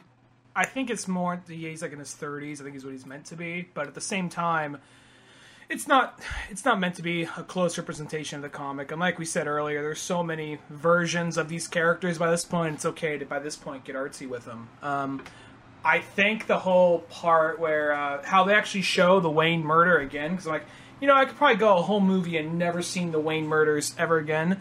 But this one actually built up to something. Mm-hmm. Yeah, because I feel like oh, that this fucking Thomas Wayne, fuck that guy. You know what I mean? He fired my cousin Johnny. Yeah, it was like, well, it's like the whole Thomas Wayne arc right there. I think that all it made logical sense of why we got there. It doesn't feel like this thing they just tacked on at the end. It feels like, oh, it makes sense of how we led up to this point. So, you know, yeah, I just think that the whole thing with how they kill the Waynes, I wasn't really surprised when that happened. When I saw second, I'm like, I think they're gonna do it. I can't say for certain, but I think they're gonna do it. And the second I saw the movie theater and saw it was Zorro the Gay Blade, I'm like, oh, yep, it's happening. I mean, you didn't probably even have to show the killing. They probably just could have saw the Waynes run down like the alley and the one guy follow them. But I mean, I guess for the 5 people in the world who've never seen Batman, we got to show it again. Yeah, well, for those people in the theater that went, oh my god, that's Bruce Wayne, like Batman Bruce Wayne. Those people were probably shocked when they saw that scene too. Mm-hmm. But maybe, yeah, like no, I think they were. There was like a few like, oh what? It was like Thomas Wayne. Yeah, exactly. Like, whoa, yeah, that guy's just like, oh shit, you're from Turner Classic Archie, Pam. He's like, oh no, it's because I let that subscription carry on without actually paying for it. I fucking knew it. You're from the cable company. Yeah, I have one of those black boxes. Yeah, I know I can afford it. I get it. Everybody tells me that, but I ain't gonna pay for it. There's just, I don't know. I grew up in a time period where you didn't pay for TV, so the second that they started charging for it, I said, no way. This doctor ain't paying.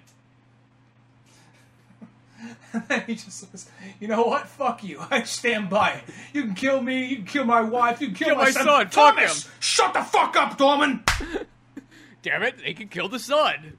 Yeah, I love him in a fatherly way, I guess. I don't know. But at the same time, just saying, it'd be easier if he wasn't here. Come on, don't give me that fucking look. Even with the 45 different servants we have, this kid's a fucking pain in the He ass. steals a handful, and he costs more money. Like, believe me, that cable box, I only paid once for that. This kid, I gotta buy something every day. It's gotta eat. It's gotta sleep, but barely fucking does that. Just Gotta likes have to his own fucking fucking eat and butler make take him around. noise. Yeah. And he's always fucking Shit. need to go somewhere in the world to learn something. Shit, can't you Martha, just... why? That's why I moved to Gotham, is because it had everything. And of course, he doesn't see that. Why do you think we keep him at the far end of the dinner table? That long ass table. And like we sit next to each other and keep him at the far end where he drinks his soup. But he still just slips his soup so fucking loudly. God Still damn can it. fucking hear it. If it wasn't such a long walk over there, I would give him a piece of my mind, but you know how it is. I every so often make Alfred go over there and slap it out of his hand. But then And he starts crying. And then it's worse, and then I wonder if I made a mistake, and then I go, no, I stand by it. So that's what a man does. And this guy's like, Fuck this you. clown just stand there like, Like, should I still shoot him? he's like, yeah, that's $89.95 for the last 12 months. I ain't fucking paid it. Bam, bam. I'll let the kid That's go. not enough. I gotta take these pearls too to cover the cost. Yeah. Shit, if my boss doesn't, if I don't come back with a check, that's my job's gone. That's the whole thing about the pearls. It's just like he needed to cover the costs because of that cable bill. That's all it's ever been. Just his Bruce Wayne's real beef is with Turner Classic Movies. Because his dad had to have the premium package, but wasn't planning on paying for it. But no, like the Joker movie overall, like the thing is, it's like it's one of those movies where there's very few action moments in it, but whenever there is action, it is really cool. I mean, it's got that old fashioned kind of almost 70s slow burn. I mean, that's totally what it's going for. But like, I mean, there's even like some great scenes in it too, like where like the one friend who's not really a friend, who gives him a gun, but who really kind of like more likes fucking with him and like would throw him under the bus in 2 seconds.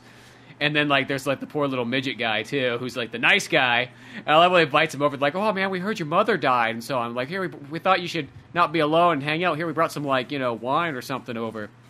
And then like the Joker's just like, no, you're fucking great. I'm glad that she's dead. You know what I mean? I feel amazing. Yeah, shit. I went down to fucking Arkham today and learned that she's just a fucking psychopath this whole time. Thomas Wayne was fucking right. Go figure. Shit, not even related to him. You know, I just been really confused, but now I feel totally. I understand 100% now. Oh, you're acting kind of weird, Arthur. You know, like here, have a sip of this wine. And then it's the kind of scene goes on, and you can tell that more like that guy's just there to fucking make sure he didn't squeal. And then, like, I love when it's just like he fucking brutally murders that guy or whatever, and then the midget guy just stands there and he's just like freaking out, just like, oh god, oh Jesus. And so he's like, don't worry, whatever Billy or Bobby or whatever the fuck his name was, be like, dude, you were the only one nice to me. You can get out of here. And then he's like trying to scamper. When he goes yeah. Well, that was the part too I thought was hilarious, because I know it's like he locks the door and you don't think much of it. I just like, oh, he's joking, he's just locking the door. But it's like one of those ones when you realize that's almost like such a clever thing. It's like he locks the top lock up there and then realizes when the little guy goes over there to open the door, he can't reach it. It's just like, that seems so fucked up. At the same time, I feel like I wasn't sure what was going to happen right there. I was like, oh shit. Because I know Joker in the comic totally would have murked that dude. Yeah. But I also think it's kind of funny that he lets him go, too, because at the same time, that's also kind of Joker-like. That, like, anybody else would be like, nope, sorry, you gotta go. I mean, I liked you, you're the nicest guy, but I can't have any witnesses. And the fact that Joker just doesn't care enough, that just says, yeah, you know what, you can go, whatever, I like that guy. That's almost kind of just as Joker at the same time, too, because who else would just let somebody go that has that knowledge now? I guess it's a good point, because there's a couple times where he let people go just so he could follow them and fuck with them. So I guess it could go either way, but, like, that's not me saying, like, I'm actually glad he let that guy go, because I felt bad for that guy, because you saw that guy getting shit all the time among all the other people, and Joker was the only people nice to him, he was the only people nice to the Joker. So, but I do like that when this movie has probably one of the harshest, most darkest moments, it always follows it up with a joke, like, whatever, which is very Joker-like. The whole part, like, after he kills this guy brutally, and then the little guy is going to walk past him, Joker, in a joking manner, just, like, fucks with him, like, ah! He's reaching out for him, he just runs off, he's just like, I'm just fucking with you, I'm sorry, I'm just going. And then, like, later there's the part when he kills Robert De Niro on television, and he's yelling and screaming into the camera. The music's building up. There's that abrupt cut. Dun, dun, dun, dun, dun, dun, dun, dun, dun, dun, dun, dun, dun. You can't tell me that part's not funny as fuck. Yeah, exactly. You know, but yeah, it's one of those ones. It's one of those movies where it's like good, interesting movie. Like I kind of imagine one of those ones. Like I couldn't imagine really watching this movie over and over. It's kind of one of those ones where I feel like you'd watch it once you kind of almost forgot about the movie, just because it's like. It is one of those ones where, like in a sense, not a lot happens in it. At the end of the day, if you summed up this movie just on, like, all, like, the main points and not just, like, him just sitting around smoking cigarettes or walking long distances. I mean, I get it. That's part of the movie, you know, and laughing for, you know, minutes on end.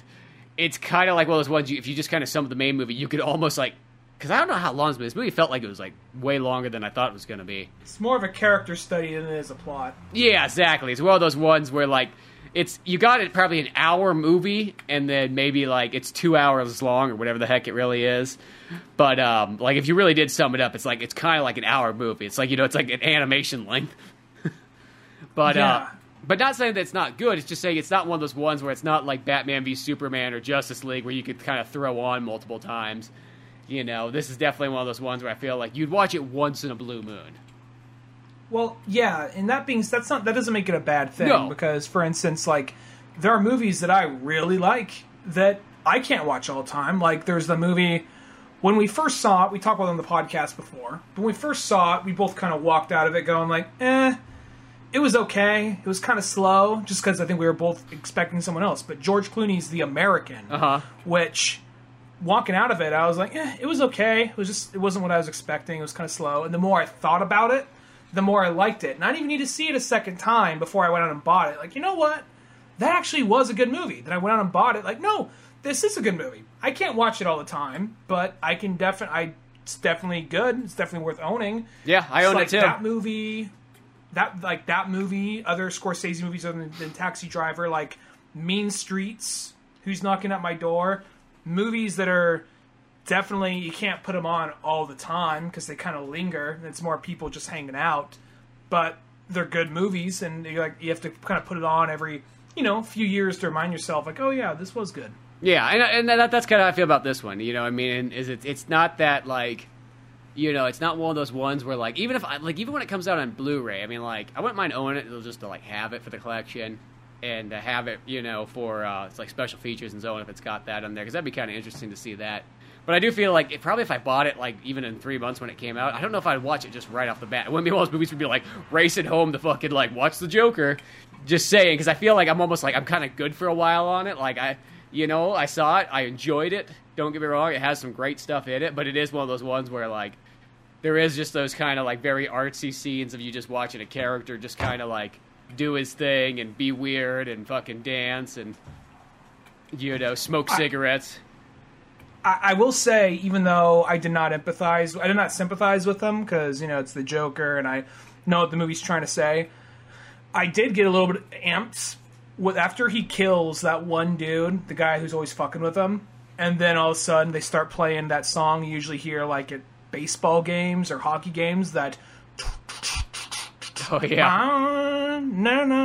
He's like dancing on the stairs. Yeah, they're playing, like, you see, like, he's finally, for the first time, putting on the jacket. You're seeing the back of his head with the green. He's going to the elevator. They play that song. I'm not going to lie, I was getting amped, kind of like, oh, fuck, here he is! And then I'll be honest, when I saw the trailer and I saw him dancing down the stairs, I imagined it being some kind of crazy operatic song, but then you see the movie, it's that song. I'm like, that's actually a lot more fitting and a little bit more badass. Yeah, no, I thought that was pretty sweet there. And, you know, I will say, because, like, almost that part, once he's kind of in, like, sort of, like, he's not, like, 100%, like, you know, Batman pushing him into Ace Chemicals Joker. It's, he's kind of, but he's got, like, this, you know, the goofy suit on, he's got the makeup, the green hair. Like, I almost kind of, I will say, I sort of wish that came a little bit earlier, and then you just saw more of that Joker. I mean, I guess somebody, you know, the person making the movie would be like, but that's what you always see. You always see that Joker. That's what everything's filled with. And it's kind of like, well, yeah, that's kind of who the Joker's supposed to be. We're not supposed to, like, it's kind of that thing where you almost want to tell the person that wrote the movie, be like, I hope you know that we're not supposed to really see too much of the Joker's, like, you know, Joker lifestyle. Like, I mean, granted, I guess somebody wants to really see that, but, like, that's always kind of been the comics, is that you just never see that part. You know what I mean? He's just a person you sort of know post-Joker. Yeah, well, let's actually mention this. I don't want to hold the podcast too much longer, but let's actually talk about this, because this is something that people have been talking about. Like, is it true? Is it not true? Because there's a whole thing of, like, how much of this people are talking, like, how much of this movie actually happened, and how much of this movie is in his head. Because they let you know at a few points that he's like not the best narrator, and shit can kind of go awry, and things kind of change. So there's the whole thing people are questioning.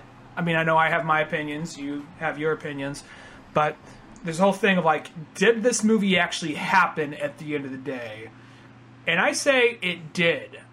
I think that it's meant to be open-ended, but I think it did happen, just because there's the whole part where he's in Arkham or wherever, and maybe it's not even Arkham, but he's in some insane asylum after the fact. You're like, oh shit, was this all in his head? And then after he says to the nurse, he says, like, I just thought of a joke. Like, what is it? Like, you wouldn't find it funny. Like, oh, let me know. And then later you see him walking down the halls with bloody feet. It's like, okay, if he could kill her, he could probably do all this other shit. Well, see, like, I didn't even think about that whatsoever, because, I mean, like, I guess I can kind of see, because there's a couple scenes where, like, there's the part where, like, he's watching TV with his mom, and there's, like, Robert De Niro's Johnny Carson type show comes on, and then all of a sudden, as he's getting really into it, he starts thinking of himself in the audience, and Robert De Niro's like, hey, who's that guy with the goofy laugh? Arthur, come on down. You want to come stand on stage with me and compare dick sizes together? Be your greatest day? You're my son now. Yeah, you're my son. I'd give this all up just to have you as a boy. You know, and he's just having this, like, super fantasy. But, like, whenever he has a fantasy, it kind of cuts back and gives you sort of the reality.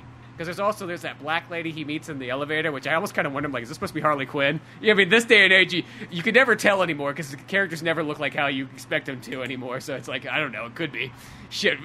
And then it's like he has this kind of, like, creepy, like, moment with her, and then for a while in the movie, they kind of make it out like, oh, no, she must be in the retards or something like that, because this good, attractive-looking black lady with a kid is now, like, dating the Joker and so on. He just kind of, after he murders people, just ballsily goes into her room and, you know, has their way with her and so on. And then, you know, after a while, like, after his mom finally dies, you realize that, oh, no, he just saw her that one time in the elevator, and she's never been there, and no, they're not dating, and no, she doesn't like retards, and all this kind of stuff. And then it's like he goes into, like, her, like, after his mom dies, and just like barges into her room. Which I have to say this: if you live in Gotham and you do not lock your doors in this neighborhood, I don't know what is wrong with you. That was all I had to think. Yeah, because he just walks in there. He doesn't break in. He just literally opens the door and walks in and just sits down on the couch and be like, my mom fucking died. Maybe it's shit. Maybe it's a shitty property management company. Who knows? Like, I told them, like, months ago to fix the fucking doorknob, but sure enough, like, crackheads and tweakers keep on coming in here and crashing on my couch, and maybe that's why she was only kind of scared to see him. She wasn't super scared. She was like, oh, hey, oh, shit, what are you doing here? Well, special ed kid, it's a step up from everybody else that barges in. Well, but that whole part right there, because, you know, it leads in the question, like you said, she wasn't. That was actually the lady from Deadpool too. The lady that played what's her name? Domino. Domino, yeah. ZZ Beats, or Zazie Beats, something like that. She, that whole part right there, I think it's kind of meant to be everything we associate is good for him, it's in his mind. Because for him, it's not reachable. It's not going to happen. So everything that we as the audience would not associate as good, like him killing people left and right, it's good to him. So that's real. Does that make any sense? I'm not sure it's coming out as clear as I'm not sure it's coming out clearly, but well, because I like feel all the happy ending type shit that we would want to see and all the good things we want to see for him are in his mind. So that's why he goes the other way, because this is what he can get away with, because this is just who he is. Yeah, and I think it's like those ones, because it seems like all the daydreaming stuff that he does have all like breaks back to reality, so it lets you know. So I think that the ending's totally real. I don't think that part's not. I think by that point, everything is just, it's all now like what used to be fantasy has now become reality for him, and I think that's how I see it. I think that's kind of stupid to think that like. Because I just thought when he was in Arkham, I'm like, well, he's fucking the Joker. Of course he's in Arkham. He got caught at some point. You know what I mean? Shit, fucking Jim Gordon probably came out and got him. We just didn't see that scene.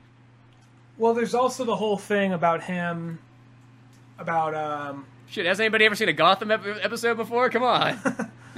I know Gotham's just, I know Arkham's just a rotating door. But at the exact same time, I feel like even if it's not him, even like if that was in his mind and it's not real, Bruce Wayne's parents were still shot in this alley, and he's probably going to get out and be the Joker we know of. So, more than likely. So, it's like every so often you hear like some kind of theory, like there's an episode in Batman where he's being tricked and he's under Scarecrow's hallucinogen or Hugo Strange's something or whatever, and we're meant to think that Bruce Wayne's crazy. But is he really crazy? Is the whole series just built around this man's... No, it's not. This is one fucking episode. It's not that. Shut the fuck up. This is some clickbaity bullshit.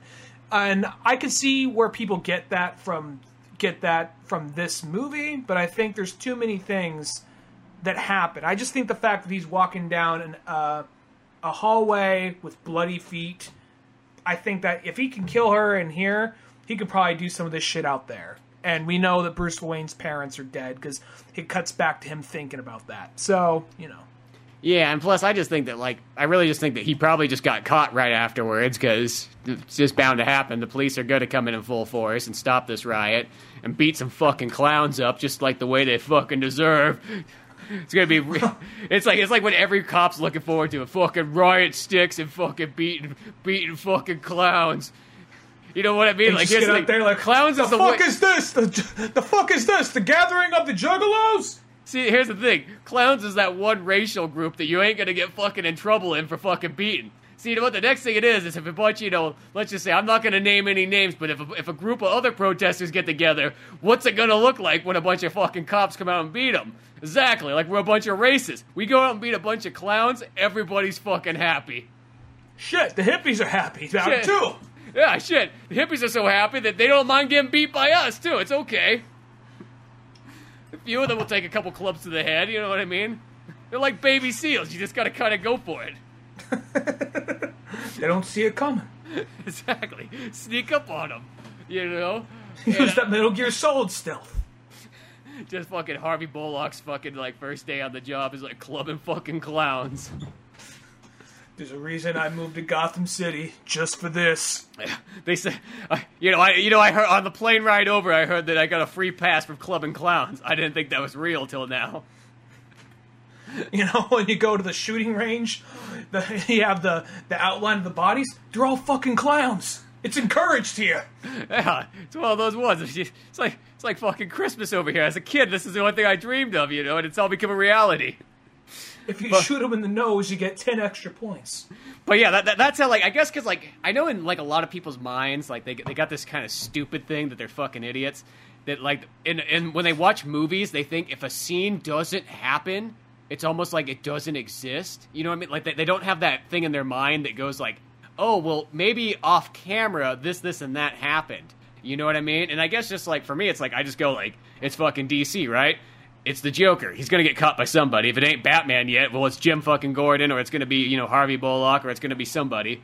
You know what I mean? I don't know who the fuck it is. Maybe Flask before he went back. Yeah, maybe Flask. Maybe Flask is the guy that captures him. You know what I mean? So there's options out there, and I just picture that. That's probably what happened. You know what I mean? Probably the riot after that. They're like, okay, Joker's laying there. He's fucking dazed and everything like that. He's kind of caught him dancing in the middle of an alley. Yeah, they caught him fucking dancing in the middle of the alley. Fucking come by, clubbed him like a baby seal, and next thing you know, he wakes up in Arkham. But he's happy because he started this movement, and I'll be honest. When I heard they were making this movie, we'll wrap this up soon. But when I heard they were making this movie like 2 years ago, they were talking about it, and a year ago they started releasing like stills and all that. I honestly thought this was going to be some kind of a little bit more superhero-ish and stylish, like something to the effect of like Joker and Suicide Squad. Not literally that Joker, but something to the effect of like a crime movie or a I guess to some extent this is still a crime movie, but I mean I guess like a heist movie, and maybe he started off with lofty goals, but then it went bad, and maybe he was a little bit more of kind of like a young version of Jack Nicholson Joker, and he was trying to be cool and hip, and by the end of the movie or the third act, somewhere in there, he falls into the acid, and then he's getting revenge on all these people, and maybe we see earlier, younger versions of other DC villains, like Zaz, or Two-Face before he's like Harvey Dent before he's Two-Face, or like Riddler when he's up and coming, kind of like Gotham to a certain extent. But maybe they're like, you know what, that sounds too much. Apparently, Todd Phillips pitched it as art house Joker, and took a while to get it off the ground. But I could see that's what came to mind when I first heard about it. But now thinking back on it, that sounds too much like Gotham. Yeah, that sounds very much like Gotham, but I actually did kind of picture it sort of like, in a sense, the way you said it, like, I was almost expecting to be kind of like a gangster flick, just, you know what I mean? Like, almost like Joker rising up in the ranks. That's almost how I pictured, like, when I initially heard the Joker movie. When I initially heard it, I actually thought it was supposed to be kind of like a sequel to Suicide Squad, I guess like the Harley Quinn movie. But you know what I mean? Kind of like take that Joker maybe and just make him sort of like younger or whatnot. Like, I kind of thought that's how they're going to maybe tie it in. And then it's like, once that trailer kind of came out, it's like, oh, no, it's kind of art housey and so on. But I still almost kind of thought it was going to kind of go more like him rising through the ranks. Because it's more like, it's really like, the only thing that really happens is just him kind of going from being kind of a pathetic loser to being like, oh, shit, if I kill people, people like me. Huh, it kind of works out. Maybe being kind of crazy isn't so bad. Mm-hmm. That and, kind of like, yeah, basically kind of like that. And I told my mom I was dating a black lady, and then once I realized it wasn't real, I had to kill her.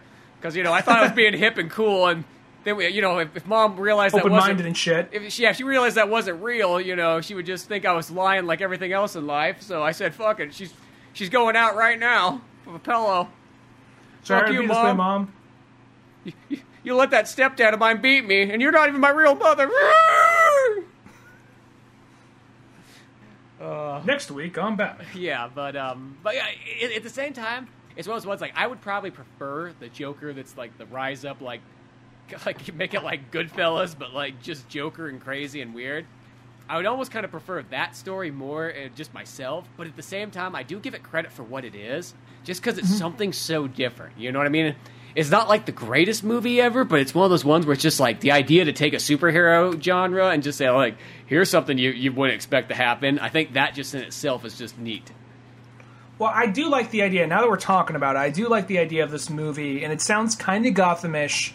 At the same time, though, it's maybe a handful of the criminals, not all of them, but a handful of the criminals, and treated almost kind of like a Snatch movie. But not a Snatch movie, a Guy Ritchie movie, kind of like Snatch or Lock, Stock, and Two Smoking Barrels. And they're trying to pull off this job, and Batman is out there, but he's kind of more of an enigma. They don't really know him that well. Maybe they've been kind of like thwarted by him once or twice, but never really saw him clearly. So it's more of he's just this force out there. And this is more of these guys trying to pull off this job, and by the end of it, they become the villains who we think they are. And that sounds a little bit more flashy, sounds maybe even quasi, like, you know, I know a lot of people are like, I don't want to know that, I just want to know this, I want to know that. And part of me gets up, another part of me is like, we've seen so many versions of these characters by this point, why not? Mm-hmm. That being said, though, this movie was still... I almost said, it's a fun movie. It's not fun, but it's a good movie. It's, well, there's fun moments in it. There's fun moments. You have to be in the right state of mind to watch it, and I was when I saw it. So, I'm not going to say it's for everybody. I think it's weird. People are making it out to be it's the worst movie ever made or it's the greatest movie ever made. It's definitely neither, but it's a good movie. Yeah, no, yeah, it's definitely, I wouldn't even put it at all in like a bad category. It's still like all good. It's just, it's kind of different. It's like one of those ones, it's not really like a comic book person's movie in a sense. I feel like it's totally made, it's literally like, mine's like a guy making like, dude, this is the only way my parents are ever going to respect like what I'm into is if I make a very like artsy Joker movie. Cause you know, that's all, you know what I mean? Like that, it's sort of that's what kind of much, it's a superhero movie made for people like, kind of like, yeah, just like artsy fartsy people who would never like get near a comic book. Like, it's made for those people, but odd. That's always kind of like an odd one when you try to make it for somebody who probably doesn't care about your stuff in the first place. Mm-hmm. But that's not saying that not anybody can watch it. Though I was kind of surprised because I thought like when I was kind of out of that movie, I'm like, this reminds me of one of those movies where I could see a lot of people walking out of this movie like 30 or 45 minutes into it, being like, the fuck am I watching? You know what I mean? Like, I showed up for a fucking Batman movie, and this is like, I'm watching a guy fucking creep around and like have a goofy laugh, and nobody fucking likes him. Like, what the hell is this? Yeah, and I think that's the thing that a lot of comic book fans have been understanding about that. I feel... Well, I think comic book fans would be, but like I think a lot of people, like just like those kind of bros who are like, fuck, it's the Joker movie, it's gonna be fucking badass, you know what I mean? It's just be like, picture Heath Ledger, but just starring in it the whole time. Well, it's funny you say that, because I had some kind of hipstery... here's the thing, I don't want to go into a whole not really tangent. Hipstery, but more kind of just those guys who are like, yeah, dude, I've always wanted to see a fucking superhero movie where it's just the fucking bad guy.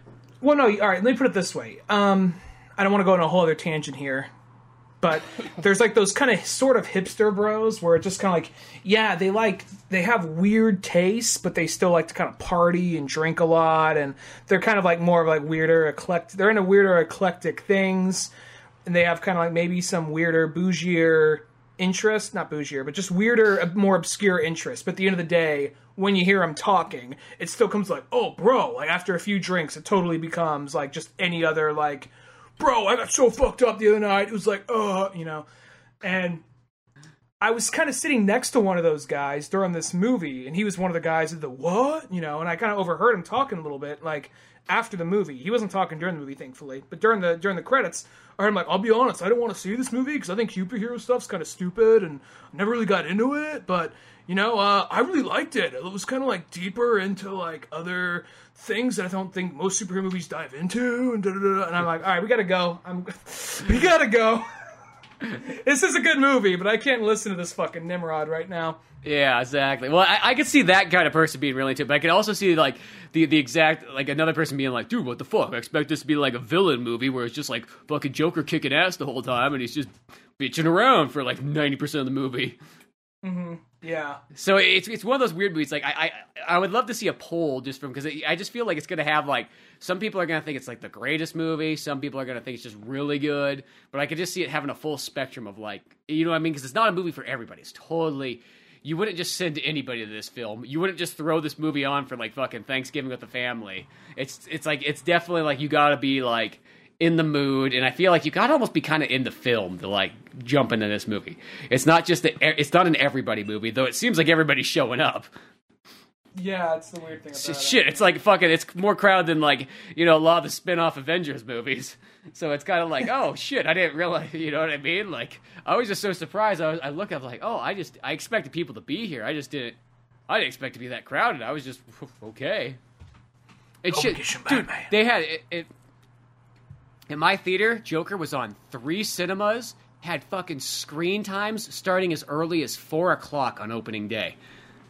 I was like, get the fuck out. I'm like, really? That is, I don't know, maybe it is just way more popular than I thought, but I just thought that this was going to be like the ultimate spin-off DC movie, you know what I mean? Like, but maybe not. This is not meant to sound condescending, but Tuolumne County, and may not know a whole lot about Batman, but people love it when a Batman thing comes out there. Well, and that's probably like many of towns too. Like, you know what I mean? Like, I just noticed that with Tuolumne County, just because like there, I could walk around like in a Nightwing shirt, and I could walk around in a Nightwing shirt here. People barely say anything. I walk around in a Nightwing shirt in Tuolumne County, I get like 4 response, like, dude, that's awesome. Yeah, well, yeah, maybe it's one of those ones. Maybe in like I don't know, kind of like outsider towns. It sounds kind of weird, but like maybe you get more almost like comic book respect. in a sense at this point in time. Like, it's more amplified in like a smaller town where there's not as much of it. So maybe since it's not as much of it, it just the people who do like it that much more. Well, and maybe it's just the thing is that now it's finally, I think it's like, here's the thing, you know, 10, 15 years ago and plus, you couldn't walk around with like, you know, pride of anything that had to do with superheroes, comic books, anime, and all that kind of stuff. And maybe since like that floodgate is finally open, that like nobody's going to say anything anymore about that stuff, that everybody who like technically liked it but would have had to keep it locked up and hidden can now freely express it. I think that sort of also has to do with it too. I think that really does, because you know what I mean? Like, you know, when we were growing up, it's like, yeah, you didn't fucking you couldn't just walk anywhere with that. It'd be like asking for trouble. But now it's just like, I think it's just one of those ones nobody fucking cares about that anymore. It's just like that finally dissolved. And it's just like, shit, who cares? You could be fucking driving a tractor and fucking like wearing a Superman t-shirt. Fuck you, I do what I want. Pretty much by this point. You know what I mean? Yeah, it's just like, so I think maybe that's it. But yeah, at the end of the day, I think the Joker it's still like worth seeing. It's definitely a worth see movie. I just feel it's one of those ones like, I know it's not for everybody, so you just don't know what the heck their reaction's going to be. Felt like if some of those movies, if you took the whole family to go see this, you would have like multiple, like, you know, everybody would probably have a different opinion about how that movie goes down. Well, there's still probably going to be somebody who's like, you know, I showed Billy the Batman cartoon in the 1989 Batman movie, and for some reason, this movie was not anything like I thought it would be. I just thought that R rating was just a suggestion. I didn't know he was actually going to be stabbing people in the fucking eye. You know, you probably get some of that still, but not too much of that. Yeah, there probably is still a bit of that, though. I bet you that's... I hate to say it, but we all know that happens. I feel Why like they do this? Batman's for the kids. Yeah, that type of shit. Yep, that kind of stuff. But no, I think it's one of those movies. I think it falls under like there's kind of like the, I guess you would say there's those superhero movies that sort of kind of break ground, where it's just kind of like it kind of allows maybe other stuff to happen. You know, I think Logan was like the kind of like one of the other big ones that was in about that, where it's like, you could, you know, I think for like the general audience, they're like, oh, I guess you can go like way more different places with it. You know, it doesn't have to just be, you know, your classic superhero kind of style. And I think it really starts with like Dark Knight. Mm-hmm. Deadpool kind of leaned into it a little more in a different way. Yeah. And then Logan said, you know what, fuck it. Let's do art house Wolverine, but make it a little bit more action oriented. And this was like, let's do art house Batman, but less action, more art, and less house maybe. Yeah, exactly. So I just think overall it's just an interesting thing, and you know, yeah, just one of those ones. But yeah, good fun stuff. And then I don't know. I would like to see the young Jack Nicholson version where he plays Joker. It's just that almost sounds fucking interesting in itself. Just fucking have the CG version of young Jack Nicholson. Just like, why not? You know what I mean? Shit. Mm-hmm. Yeah, I'd be up for that. Yeah, we got a movie coming out where Will Smith fights like Fresh Prince of Bel-Air Will Smith. So like, fuck it. If we could have a whole like young Will Smith movie, let's have a whole young Jack Nicholson movie, but he's the Joker. You know what? Why not? I'm up for that. Yeah. Exactly. So all sorts of cool things we can have in the future. But yeah, beyond that though, it sounds like we got more DC stuff to look forward to at the moment than we do anything else. So can't beat that. But till then, go check out oldmanorange.com. Grab yourself a copy of Pizza Boys issue 8. That is out still, and it will be out. I guess not like one of those ones like it's out still. It's going away quickly. You know, quickly. Get away you can. Yeah. No, it's there. Buy some. It's on Comixology. Head to your local newsstand right now. It's on Comic Central, or it's almost on Comixology. It might be a little bit of time. It takes a sweet time to be on that one. It's on Amazon. But then Old Man Orange, more podcasts, cartoons, animations, all that fun stuff. I'm Spencer Scott Holmes. And I'm Ryan Dunnigan. We'll see you some other time. Later, folks. Thanks again for listening to the Old Man Orange podcast. Sure, check out oldmanorange.com for more podcasts, cartoons, music, animation, and a whole lot more. We also have the Old Man Orange blog going with all kinds of fun stuff. If you easily want to support the show, use one of our Amazon links either on the website or in the description of the podcast below. Rate, review, and subscribe to the show either on Podbean, iTunes, Spotify, YouTube, Newgrounds, or anywhere else that you seem to get this podcast from. Grab the sitcom-styled comic book Pizza Boys on either Comic Central, Comixology, or Amazon. Want more podcasts? Check out the Indie Comics Club over at Comic Central. I also got a workout website called Thor's Hidden Gym. filled with fitness tips and tricks, videos, and a whole lot more fun stuff in the calisthenics world. Talk to us on Twitter at Spencer S. Holmes and Dunnigan Ryan. Like our Facebook pages of Old Man Orange Productions and Pizza Boys Comic. Thanks again. We're out of here.